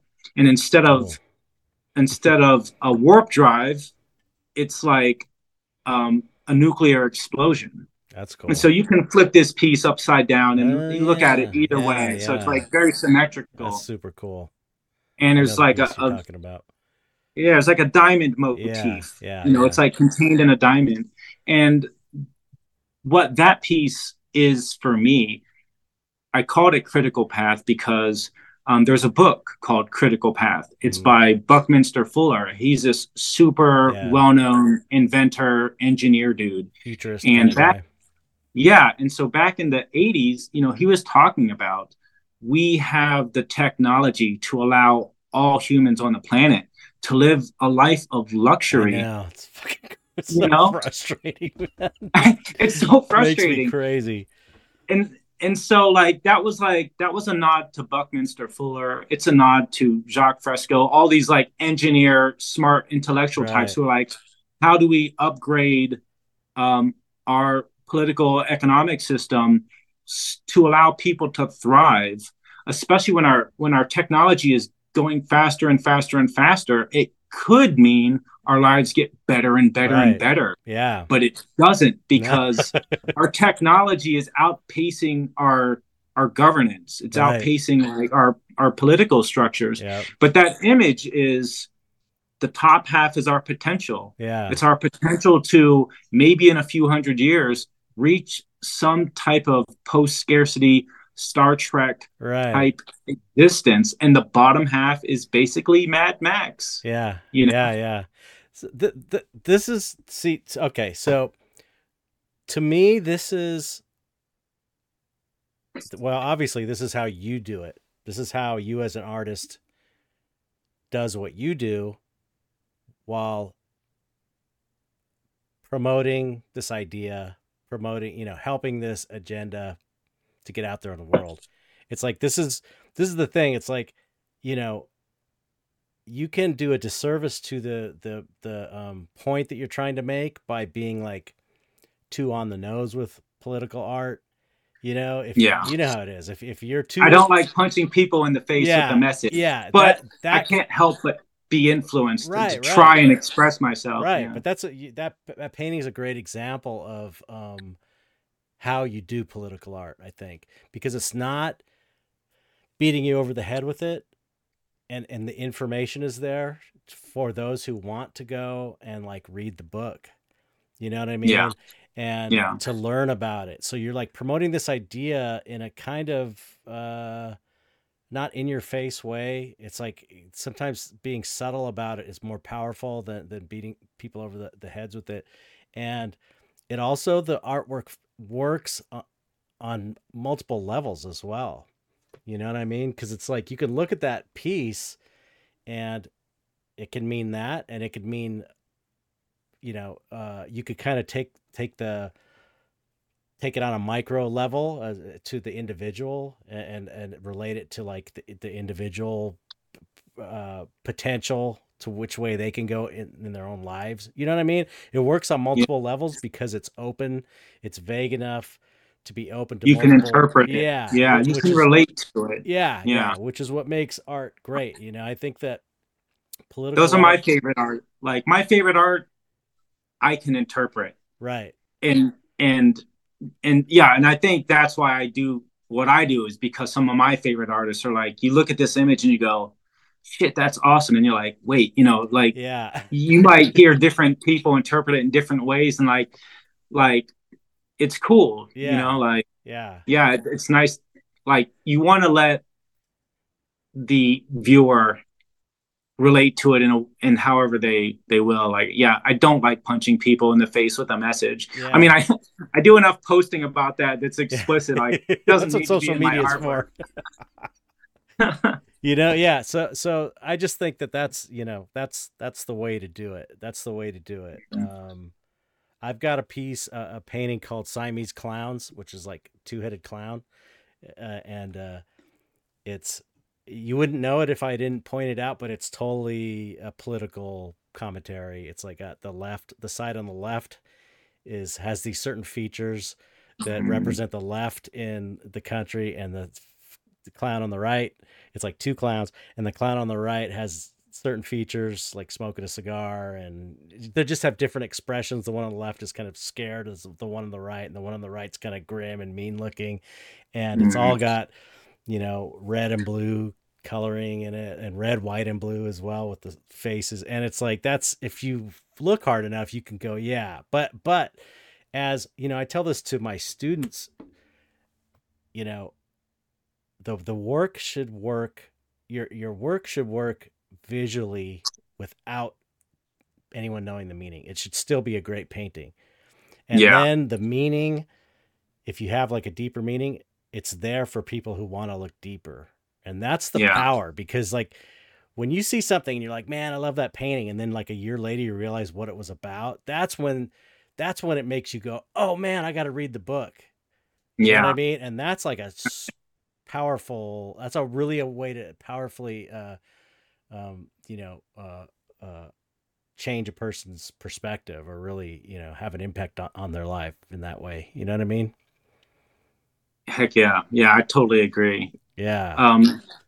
You want to make good art first. I feel like visually that's the first thing. It's got to be interesting and engaging visually, and then the content of the piece, hopefully you'll pull the viewer in enough to like maybe want to ask questions, and exactly, maybe, like I give hints of things with my titles. Yeah. And then you can tell like, oh, what was Eric reading that year? It's like, what kind of art was I making? Yeah, and never underestimate the power of a good title of a painting too, because it's like a good title can really make a painting work. It's like it can activate a painting, you know? Yeah, yeah, for sure. And a lot of time, I mean, I've named things just stupid things in the past, especially early on when I didn't know what I was doing, and I was just like, I need a name for this. It's going to show tomorrow. I'm gonna, some dumb name, but to me, titles are so important now. Like they mean a lot, and they really can make a big difference to the success of the piece, I think. But I want to get before, it's getting, we're coming on like, what time do we we're at an hour and a half now. So Oh, wow. I don't want to keep you too long, but I do want to talk a little bit technical stuff. Yeah, yeah, If you're cool with that. Cause totally. another thing I love about your work, we'll talk more about how great you are, is that as a painter, as someone in like the contemporary art scene, low, whatever you call it, pops, who knows what it's called now, but it, for me as an oil painter, you're encouraged. John Singer Sargent is like, or Richard Schmid. These guys are like held up as the best oil painters because they do the loose brush strokes. It's all about the economy of the brush stroke, and it looks messy when you look up close and you back up and it looks right, and which is great. It's a way to paint. That's great, Yeah. but it doesn't have to be like that.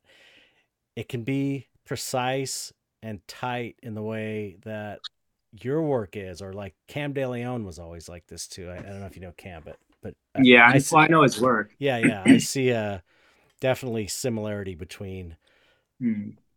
your guys' taste, I guess I could say, just in that I can see that. everything's pristine and done right. And so as a painter in the scene, I feel like you and people like Cam as well, it was like, for me, it was like, oh, okay, so I don't have to paint loose. I don't have to be loose. It's okay to be like precise and, not,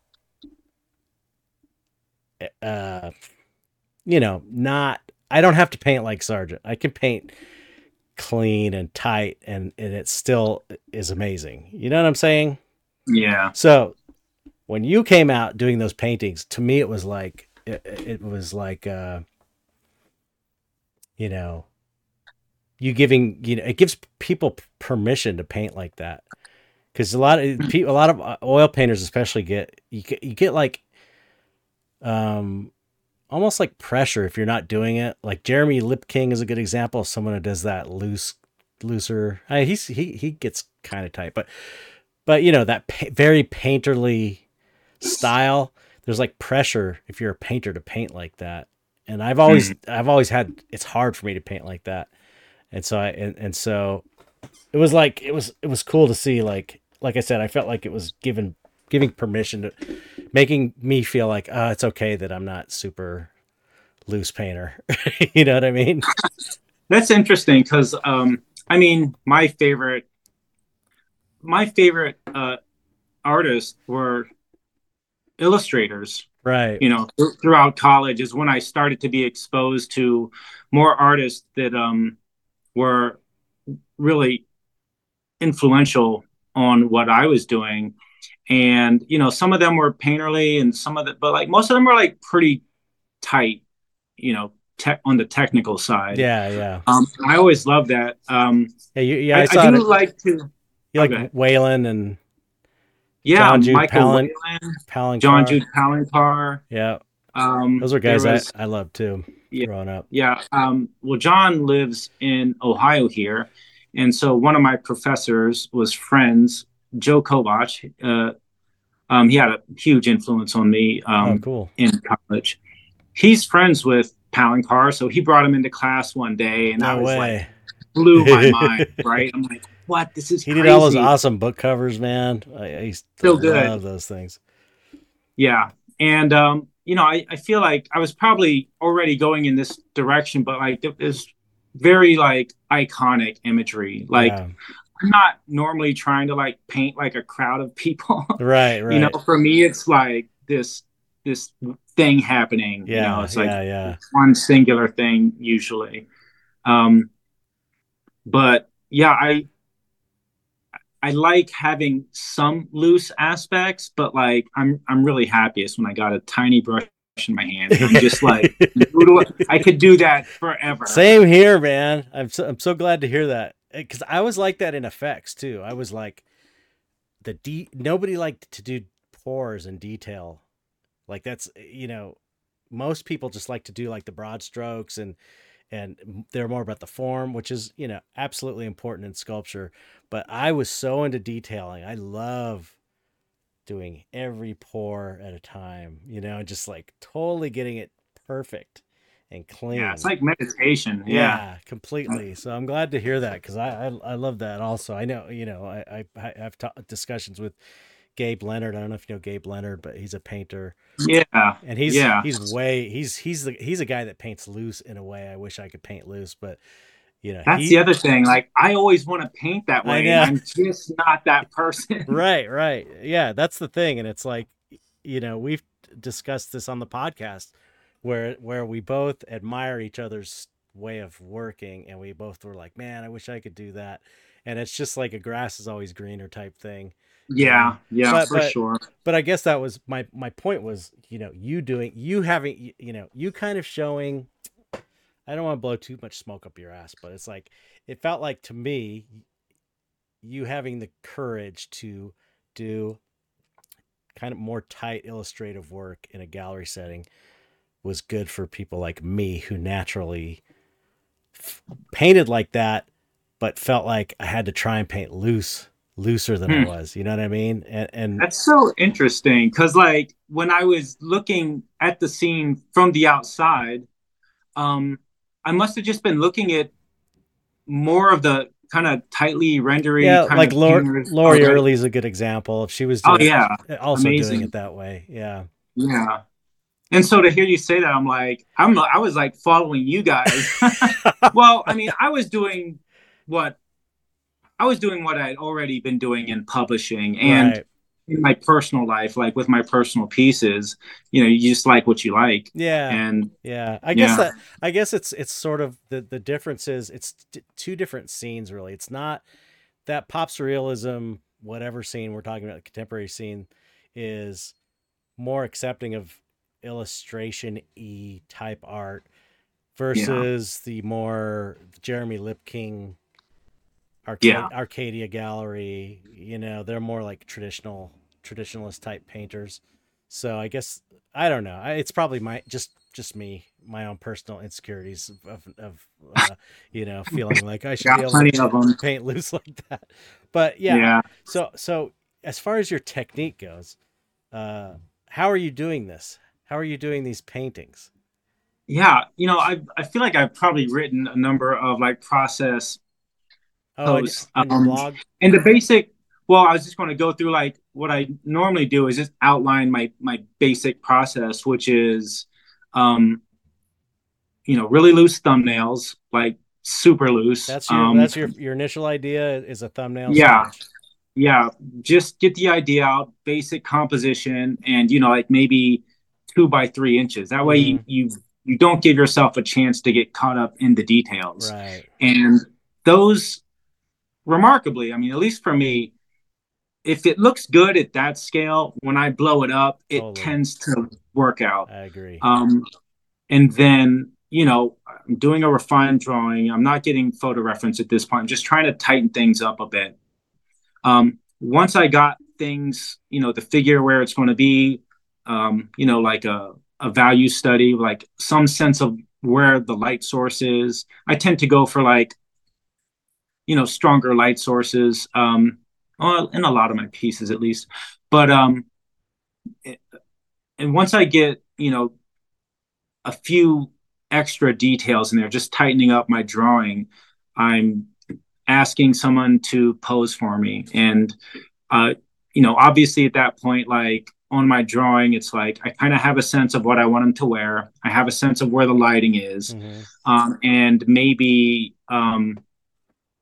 maybe I'm doing like a really rough color study as well, just to get a sense of like, whatever. Go to the thrift store, buy what you need, dress them up, get them lit, and take a ton of reference, because it's always good to have information that you end up not needing, then need it, and then have to try and fudge it. Definitely. And that's going to be more important for someone like me who's trying to be more on the kind of realistic side.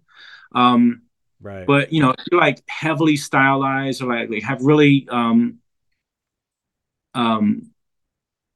you're not rendering as much, maybe things are more flat, maybe that stuff isn't as important.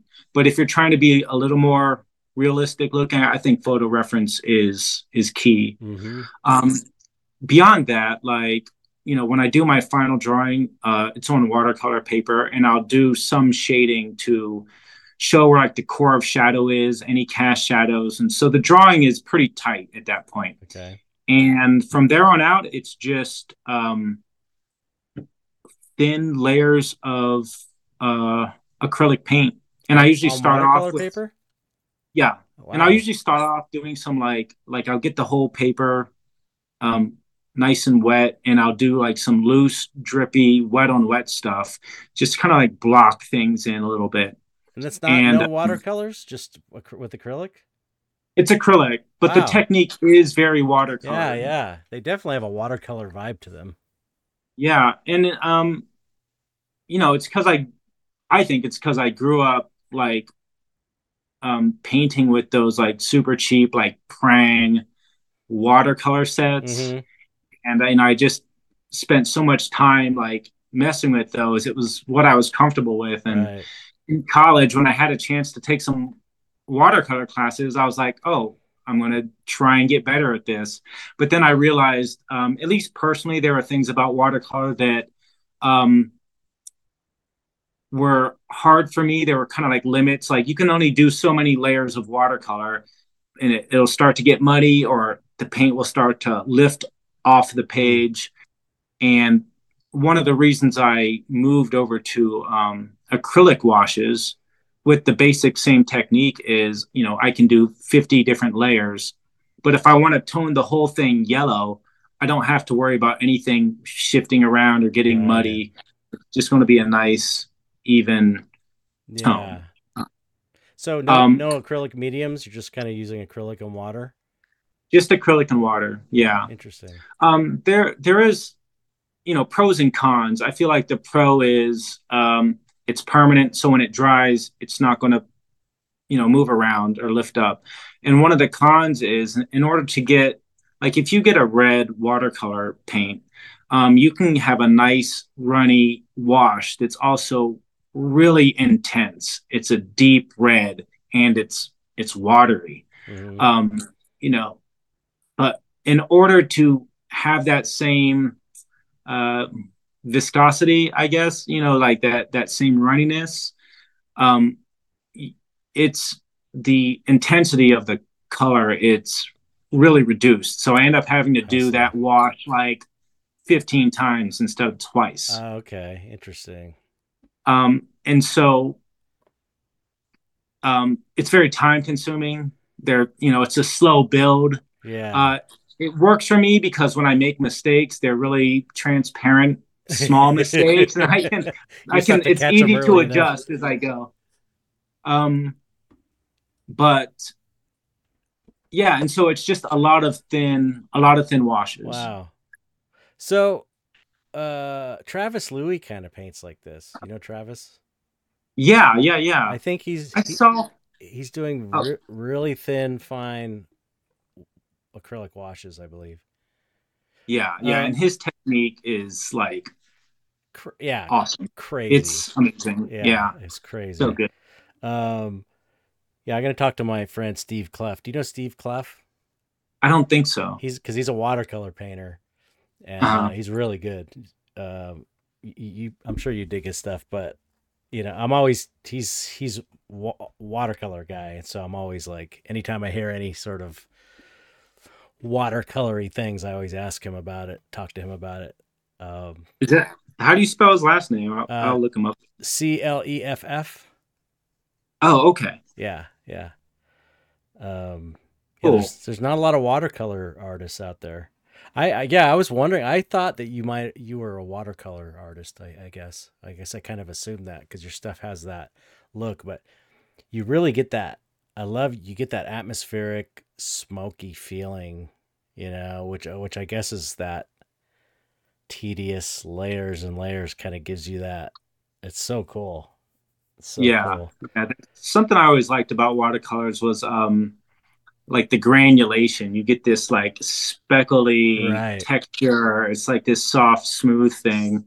Um, but yeah, and it's very transparent. So, when I do fuck up, it's really hard to fix, like fix it opaquely and then to try and make it blend in and look Right. transparent. It's like it kills me. Yeah, Yeah. yeah. So it's a slow process for Yeah, sure. that's what I was gonna say. It's like between the photo reference and the clothing, it seems like making a single painting is a long process for you. Yeah, it is. When I was in like my prime Illustrator days, I was definitely a lot more efficient and more of a go-getter. But I also worked in sizes that I think made sense for deadlines. There was like more like 12 by 18 Okay. versus 22 by 30. Right. It doesn't seem like a lot, but going up to the 22 by 30, like doubles or triples the amount of hours it takes for me to finish a painting is Yeah, that kind makes of crazy. sense. Yeah, and the last painting I did, I was like, it's kind of, after getting burned out, I'm like, well, maybe part of it is like it's too tedious. Like my technique is too tedious, and so like let me try some oil paints. And so the last painting I did, it was like a really big piece. It was 44 by 50 inches. Damn, that's big. Yeah, it's the biggest painting That's I've ever I don't done. think I've ever painted that big before. I think I 36 by don't think 40 I'm is going the to do it. biggest I've ever done. I worked on it for like over 4 years, Oh my on and god. off. Wow. Yeah. Wow. It was just a painting in the background, and I would do a few other paintings, while I was working on that. And that piece is at a gallery show now. Mm. Um, but that was oil on canvas because I was like, I should give oils another try. Maybe I can speed things up or whatever. And the realization I had is like I'm just a noodler. Yeah. I'm just a tedious, noodly painter, and I'm not like everything is just a horrible grind in my head until I pick up my small brush, and then I can just do that forever. But Right. when I'm like the small brush usually happens a little in the beginning and then at the very end, but like the 80% in the middle is just like this slow buildup, and Yeah. it's rough. But that's what I like about that technique is that you have more control. Yeah, It's very controlled. It's very like slow and methodical and controlled, you for know. sure. Uh It's very dependent on you got to have a really good uh drawing yeah, underneath, yeah, and yeah. that structure will hold everything together. Right. And it goes well because you're just doing these thin transparent layers over a solid drawing. Right. And so you're slowly building up skin tone, slowly building up, whatever. And yeah, if you get the drawing, like if for anyone who wants to try that technique, I'd recommend, not going too big. Try seriously, like try like a 8 by 12 painting. Like you'd be surprised how much detail you can get in there. Do a really nice drawing and then just, do some thin washes Are you over your drawing. what are you sealing the drawing with? That first layer of acrylic, it seals it. Oh, really? It doesn't Yeah. screw the No, pencil? it's Oh. I mean, and my pencil drawings are usually like I'd probably say like a 2H to a B or a 2B. So like maybe a 2B would be as dark and as soft as I get. And it's always scary like when the paper is perfectly white. So the first thing I do after I get my drawing down is like I mix a really nice thin wash that is kind of like in the whatever color, like overall color I'm aiming for. I'll just do a nice, really thin wash over the entire thing. And that seals the drawing. Hmm. And and gets rid of all that pristine white. So it kind of like helps me relax a little bit. Okay. Yeah, that's cool. So when you're creating your reference, do you do that in Photoshop, your photo reference and stuff? Do you like mock it up in Photoshop and tweak Yeah. it and kind of draw in there, to get it the way you want?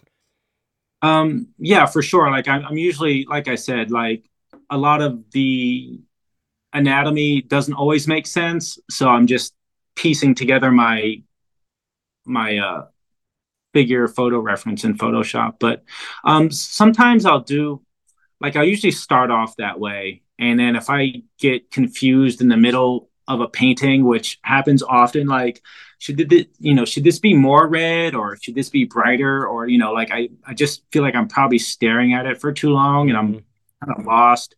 And I'll do like take a photo of my painting midway through, bring it into Photoshop Yeah, and try and mess with it a little I do bit. that That too. usually Yeah. helps. Yeah, I know just enough Photoshop to get by. Like I'm not a technical person. that's a great technique though. I do that a lot, bring it into Well, I Photoshop. get confused a lot, so it helps. Seriously, I step back, I turn it upside Yeah. down, I take a photo of it, I turn my phone upside Yeah. down, I shrink it. Like I'm just trying to get fresh eyes. Turn it I'm black and always white. taking my stuff. I always go to the bathroom because there's a nice big mirror in there, and I'll just hold it in the bathroom and Hmm. turn it around like what's missing. And Right. that usually helps a lot. Yeah, yeah.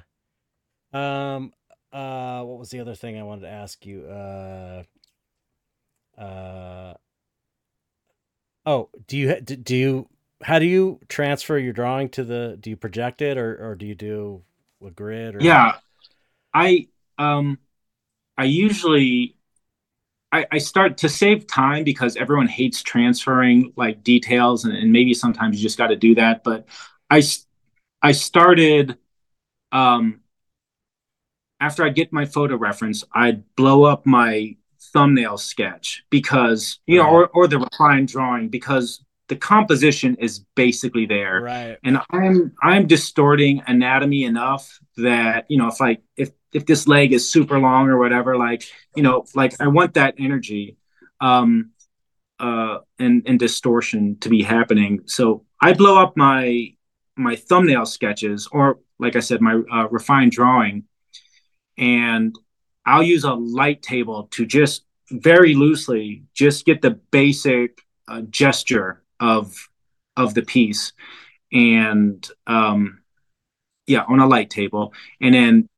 5 minutes tops to like transfer basic composition, and then I'll go in Mm. on the watercolor paper and do my final drawing over top of the loose transfer, Oh, just the one. okay. Interesting. So you're doing a lot of drawing on your painting before you start painting. Like you're putting a lot of effort into drawing. You're not just Yeah, transferring. You're yeah. not The just transferring a transfer. bunch of lines. It's like you're just doing a Yeah, basic transfer and then actually shading it. and then And I'm doing my final drawing just the once.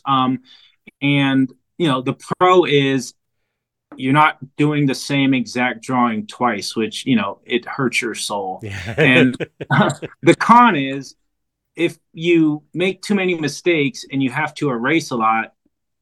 If you're working on watercolor paper, you could damage the surface of the paper, and Right. then when you paint over it, it's not going to look the way you want it to look. Right. So it helps. Again, if anyone wants to try this out, use a soft pencil when you're doing that final drawing, um, because you are going to erase, and then use a nice soft, clean, kneaded eraser, and then just be very mindful of the surface of your paper. Yeah, don't press too hard, Do you have so it's easier to erase. right? Do you have a specific type of watercolor paper you like to use? Arches. When I'm doing small pieces, like let's say 12 by 20 ish or 15 by 20, um, Arches watercolor paper, cold press at 140 pounds. Okay. If I'm doing a bigger painting, then like 22 by 30, which is like a full sheet, I'll do hot press at 300 pound. Well, what's the And difference between hot press and cold press? hot press is smoother. Cold press has more of a tooth, and Okay. cold press at the lighter weight, it's a more subtle texture. But cold Okay. press at the heavier weight, it's like a really heavy tooth, like a heavy texture. And I personally, it's too much. Right. It's too much texture for me. So those two things I mentioned, hot press at 300 and cold press at 140, the textures they're kind of similar. Okay. But yeah, if you get cold press at 300, you'll get these really deep shadows, and I just feel like it's too much for me. Right. That's so interesting. I like a little bit of tooth, but not too much. Okay. And then sometimes hot press at the lower weight, sometimes it feels too slick. Okay. Yeah. Have you ever tried doing oil on Arches oil paper? Have you ever tried Arches oil paper? I have not. It's really cool. It's like it tripped me out when I found out about it. I didn't know it existed. It's like paper, like thick paper that you could just paint oils. You don't have to gesso it or anything. Wait, what's it called again? Arches. It's just Arches oil paper. As far as I know, it's just one type. It tripped me out, though. It's great. It's great for doing little oil studies and stuff. It's just if you do mess with oils more, you might like it because it's an Arches. It's kind of similar, probably, to what you're painting on for your acrylic stuff. Yeah, that last oil painting I did, it was learning oils so hard for me. Like painting opaquely or even like semi-opaquely is, excuse me. I am not used to mixing colors like that. I'm always building something up transparently. So painting opaquely, it was torture. But at the very end, it was starting to click, and it was like when you get into that flow state, it was like, oh, this is fun. Like, I could do this. Yeah. Once you figure it out, it's super fun. You might like the grisaille technique where you do the black and white underpainting to the you do your painting and fit to the finished till it's finished, and then all your colors are kind of glazed on top. Because that's sort of how I learned. Like what I'm doing. Yeah, and glazing in oils is so cool. It's so nice. It just feels so good. Use transparent paints or semi-opaque because there's different transparencies on the paints. And is that how you work?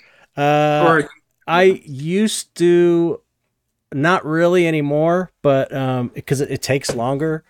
I still do sometimes, and I'll basically try and get everything kind of direct painting as close as I can, and then if I want to shift colors of areas, I'll do glazing here and there, like at the very end. Yeah. But I love glazing. It's so nice. It's especially in oils. It's really great. But it's a really cool technique. It reminds me of, like you said, the way you do it, because it's very controllable. Because when you do your underpainting, you just worry about the values and getting the drawing right and the painting right, and you're not thinking about color at all. And then then you can.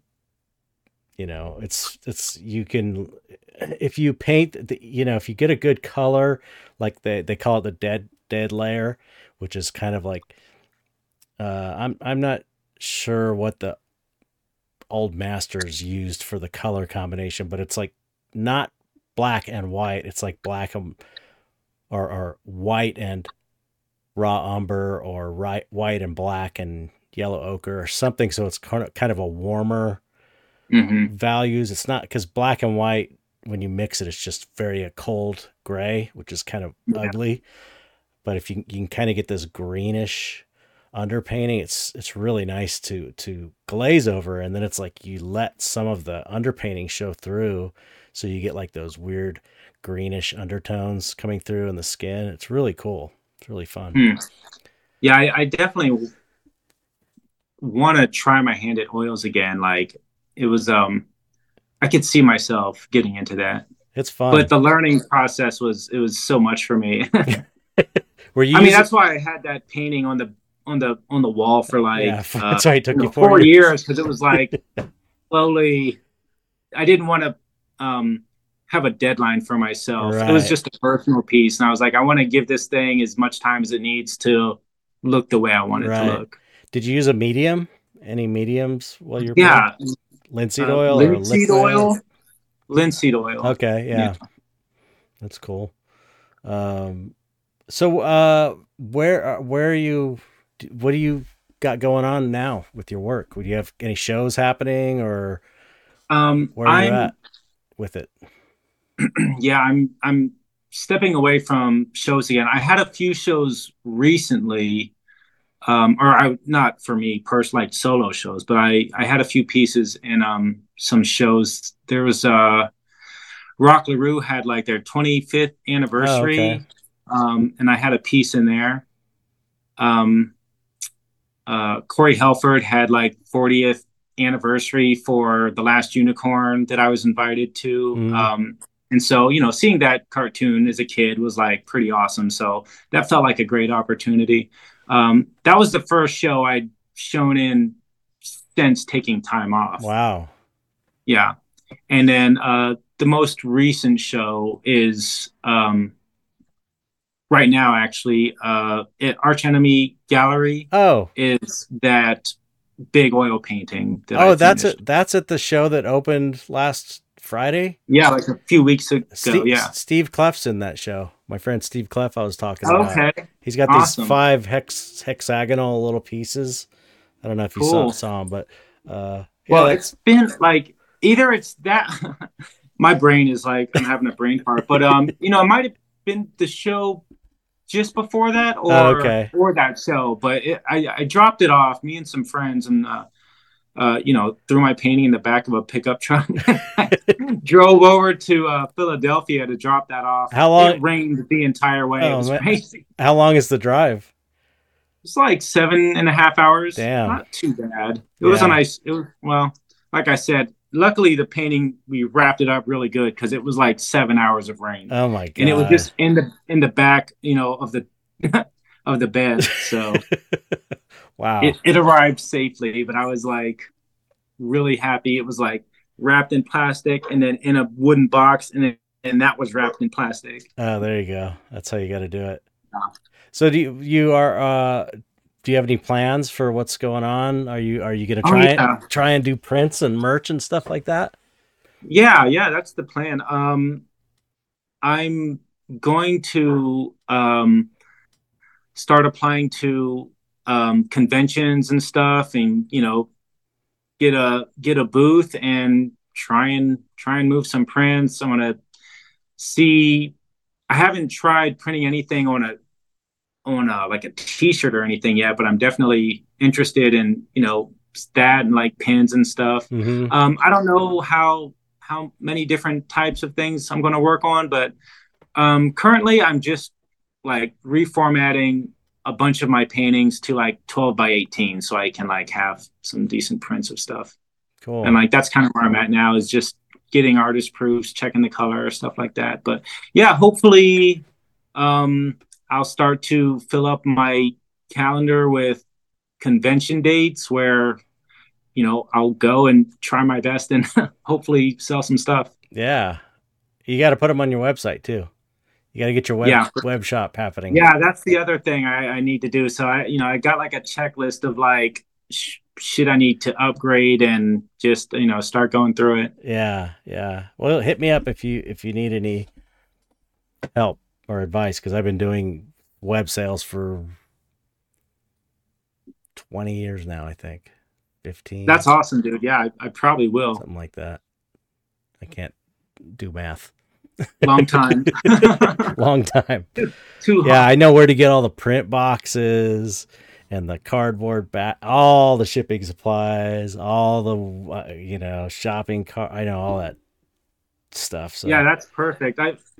I've been reaching out to a few people here and there who are doing like the convention circuit, and just reading up everyone's blog posts or watching their how-to videos that they've made. It's super nice that everyone's been super helpful so far, and I'm glad people are posting stuff online about their experiences, yeah, because it's definitely helpful. And I feel like a noob, and it's overwhelming because I'm trying to take in all this new information, but it's starting to stick a little bit. Well, just remember the perception is that you are some mysterious elite artist above everyone else. I'll try my best. I have to like buy a tux or something when I go to the conventions and just stand on a ladder and look down at everybody. Or just don't show up, or go in disguise and have someone else sell the work, and the person could be out. Or you could wear a disguise and be like, the artist won't go into public. You know, he doesn't go to the public. I sell for him. I'm his representative. I like it. Although, now everyone knows what I look like. So yeah. You could do a wig and maybe the wig will totally throw people off. Yeah. Well, thanks so much for coming on, man. That was super fun, and I think there's lots of valuable knowledge for other artists, because we have a lot of artists that listen to this podcast. So I appreciate you coming on. It's been fun, dude, and thanks a lot for reaching out. I really appreciate it. Oh yeah, like I said, I've been a huge fan, been wanting to have you on for forever. So, so the last thing we have to do is just say goodbye to the audience in some way. So I usually say goodbye, audience, and then the person being interviewed says goodbye in some way of their own. So you go ahead. Peace.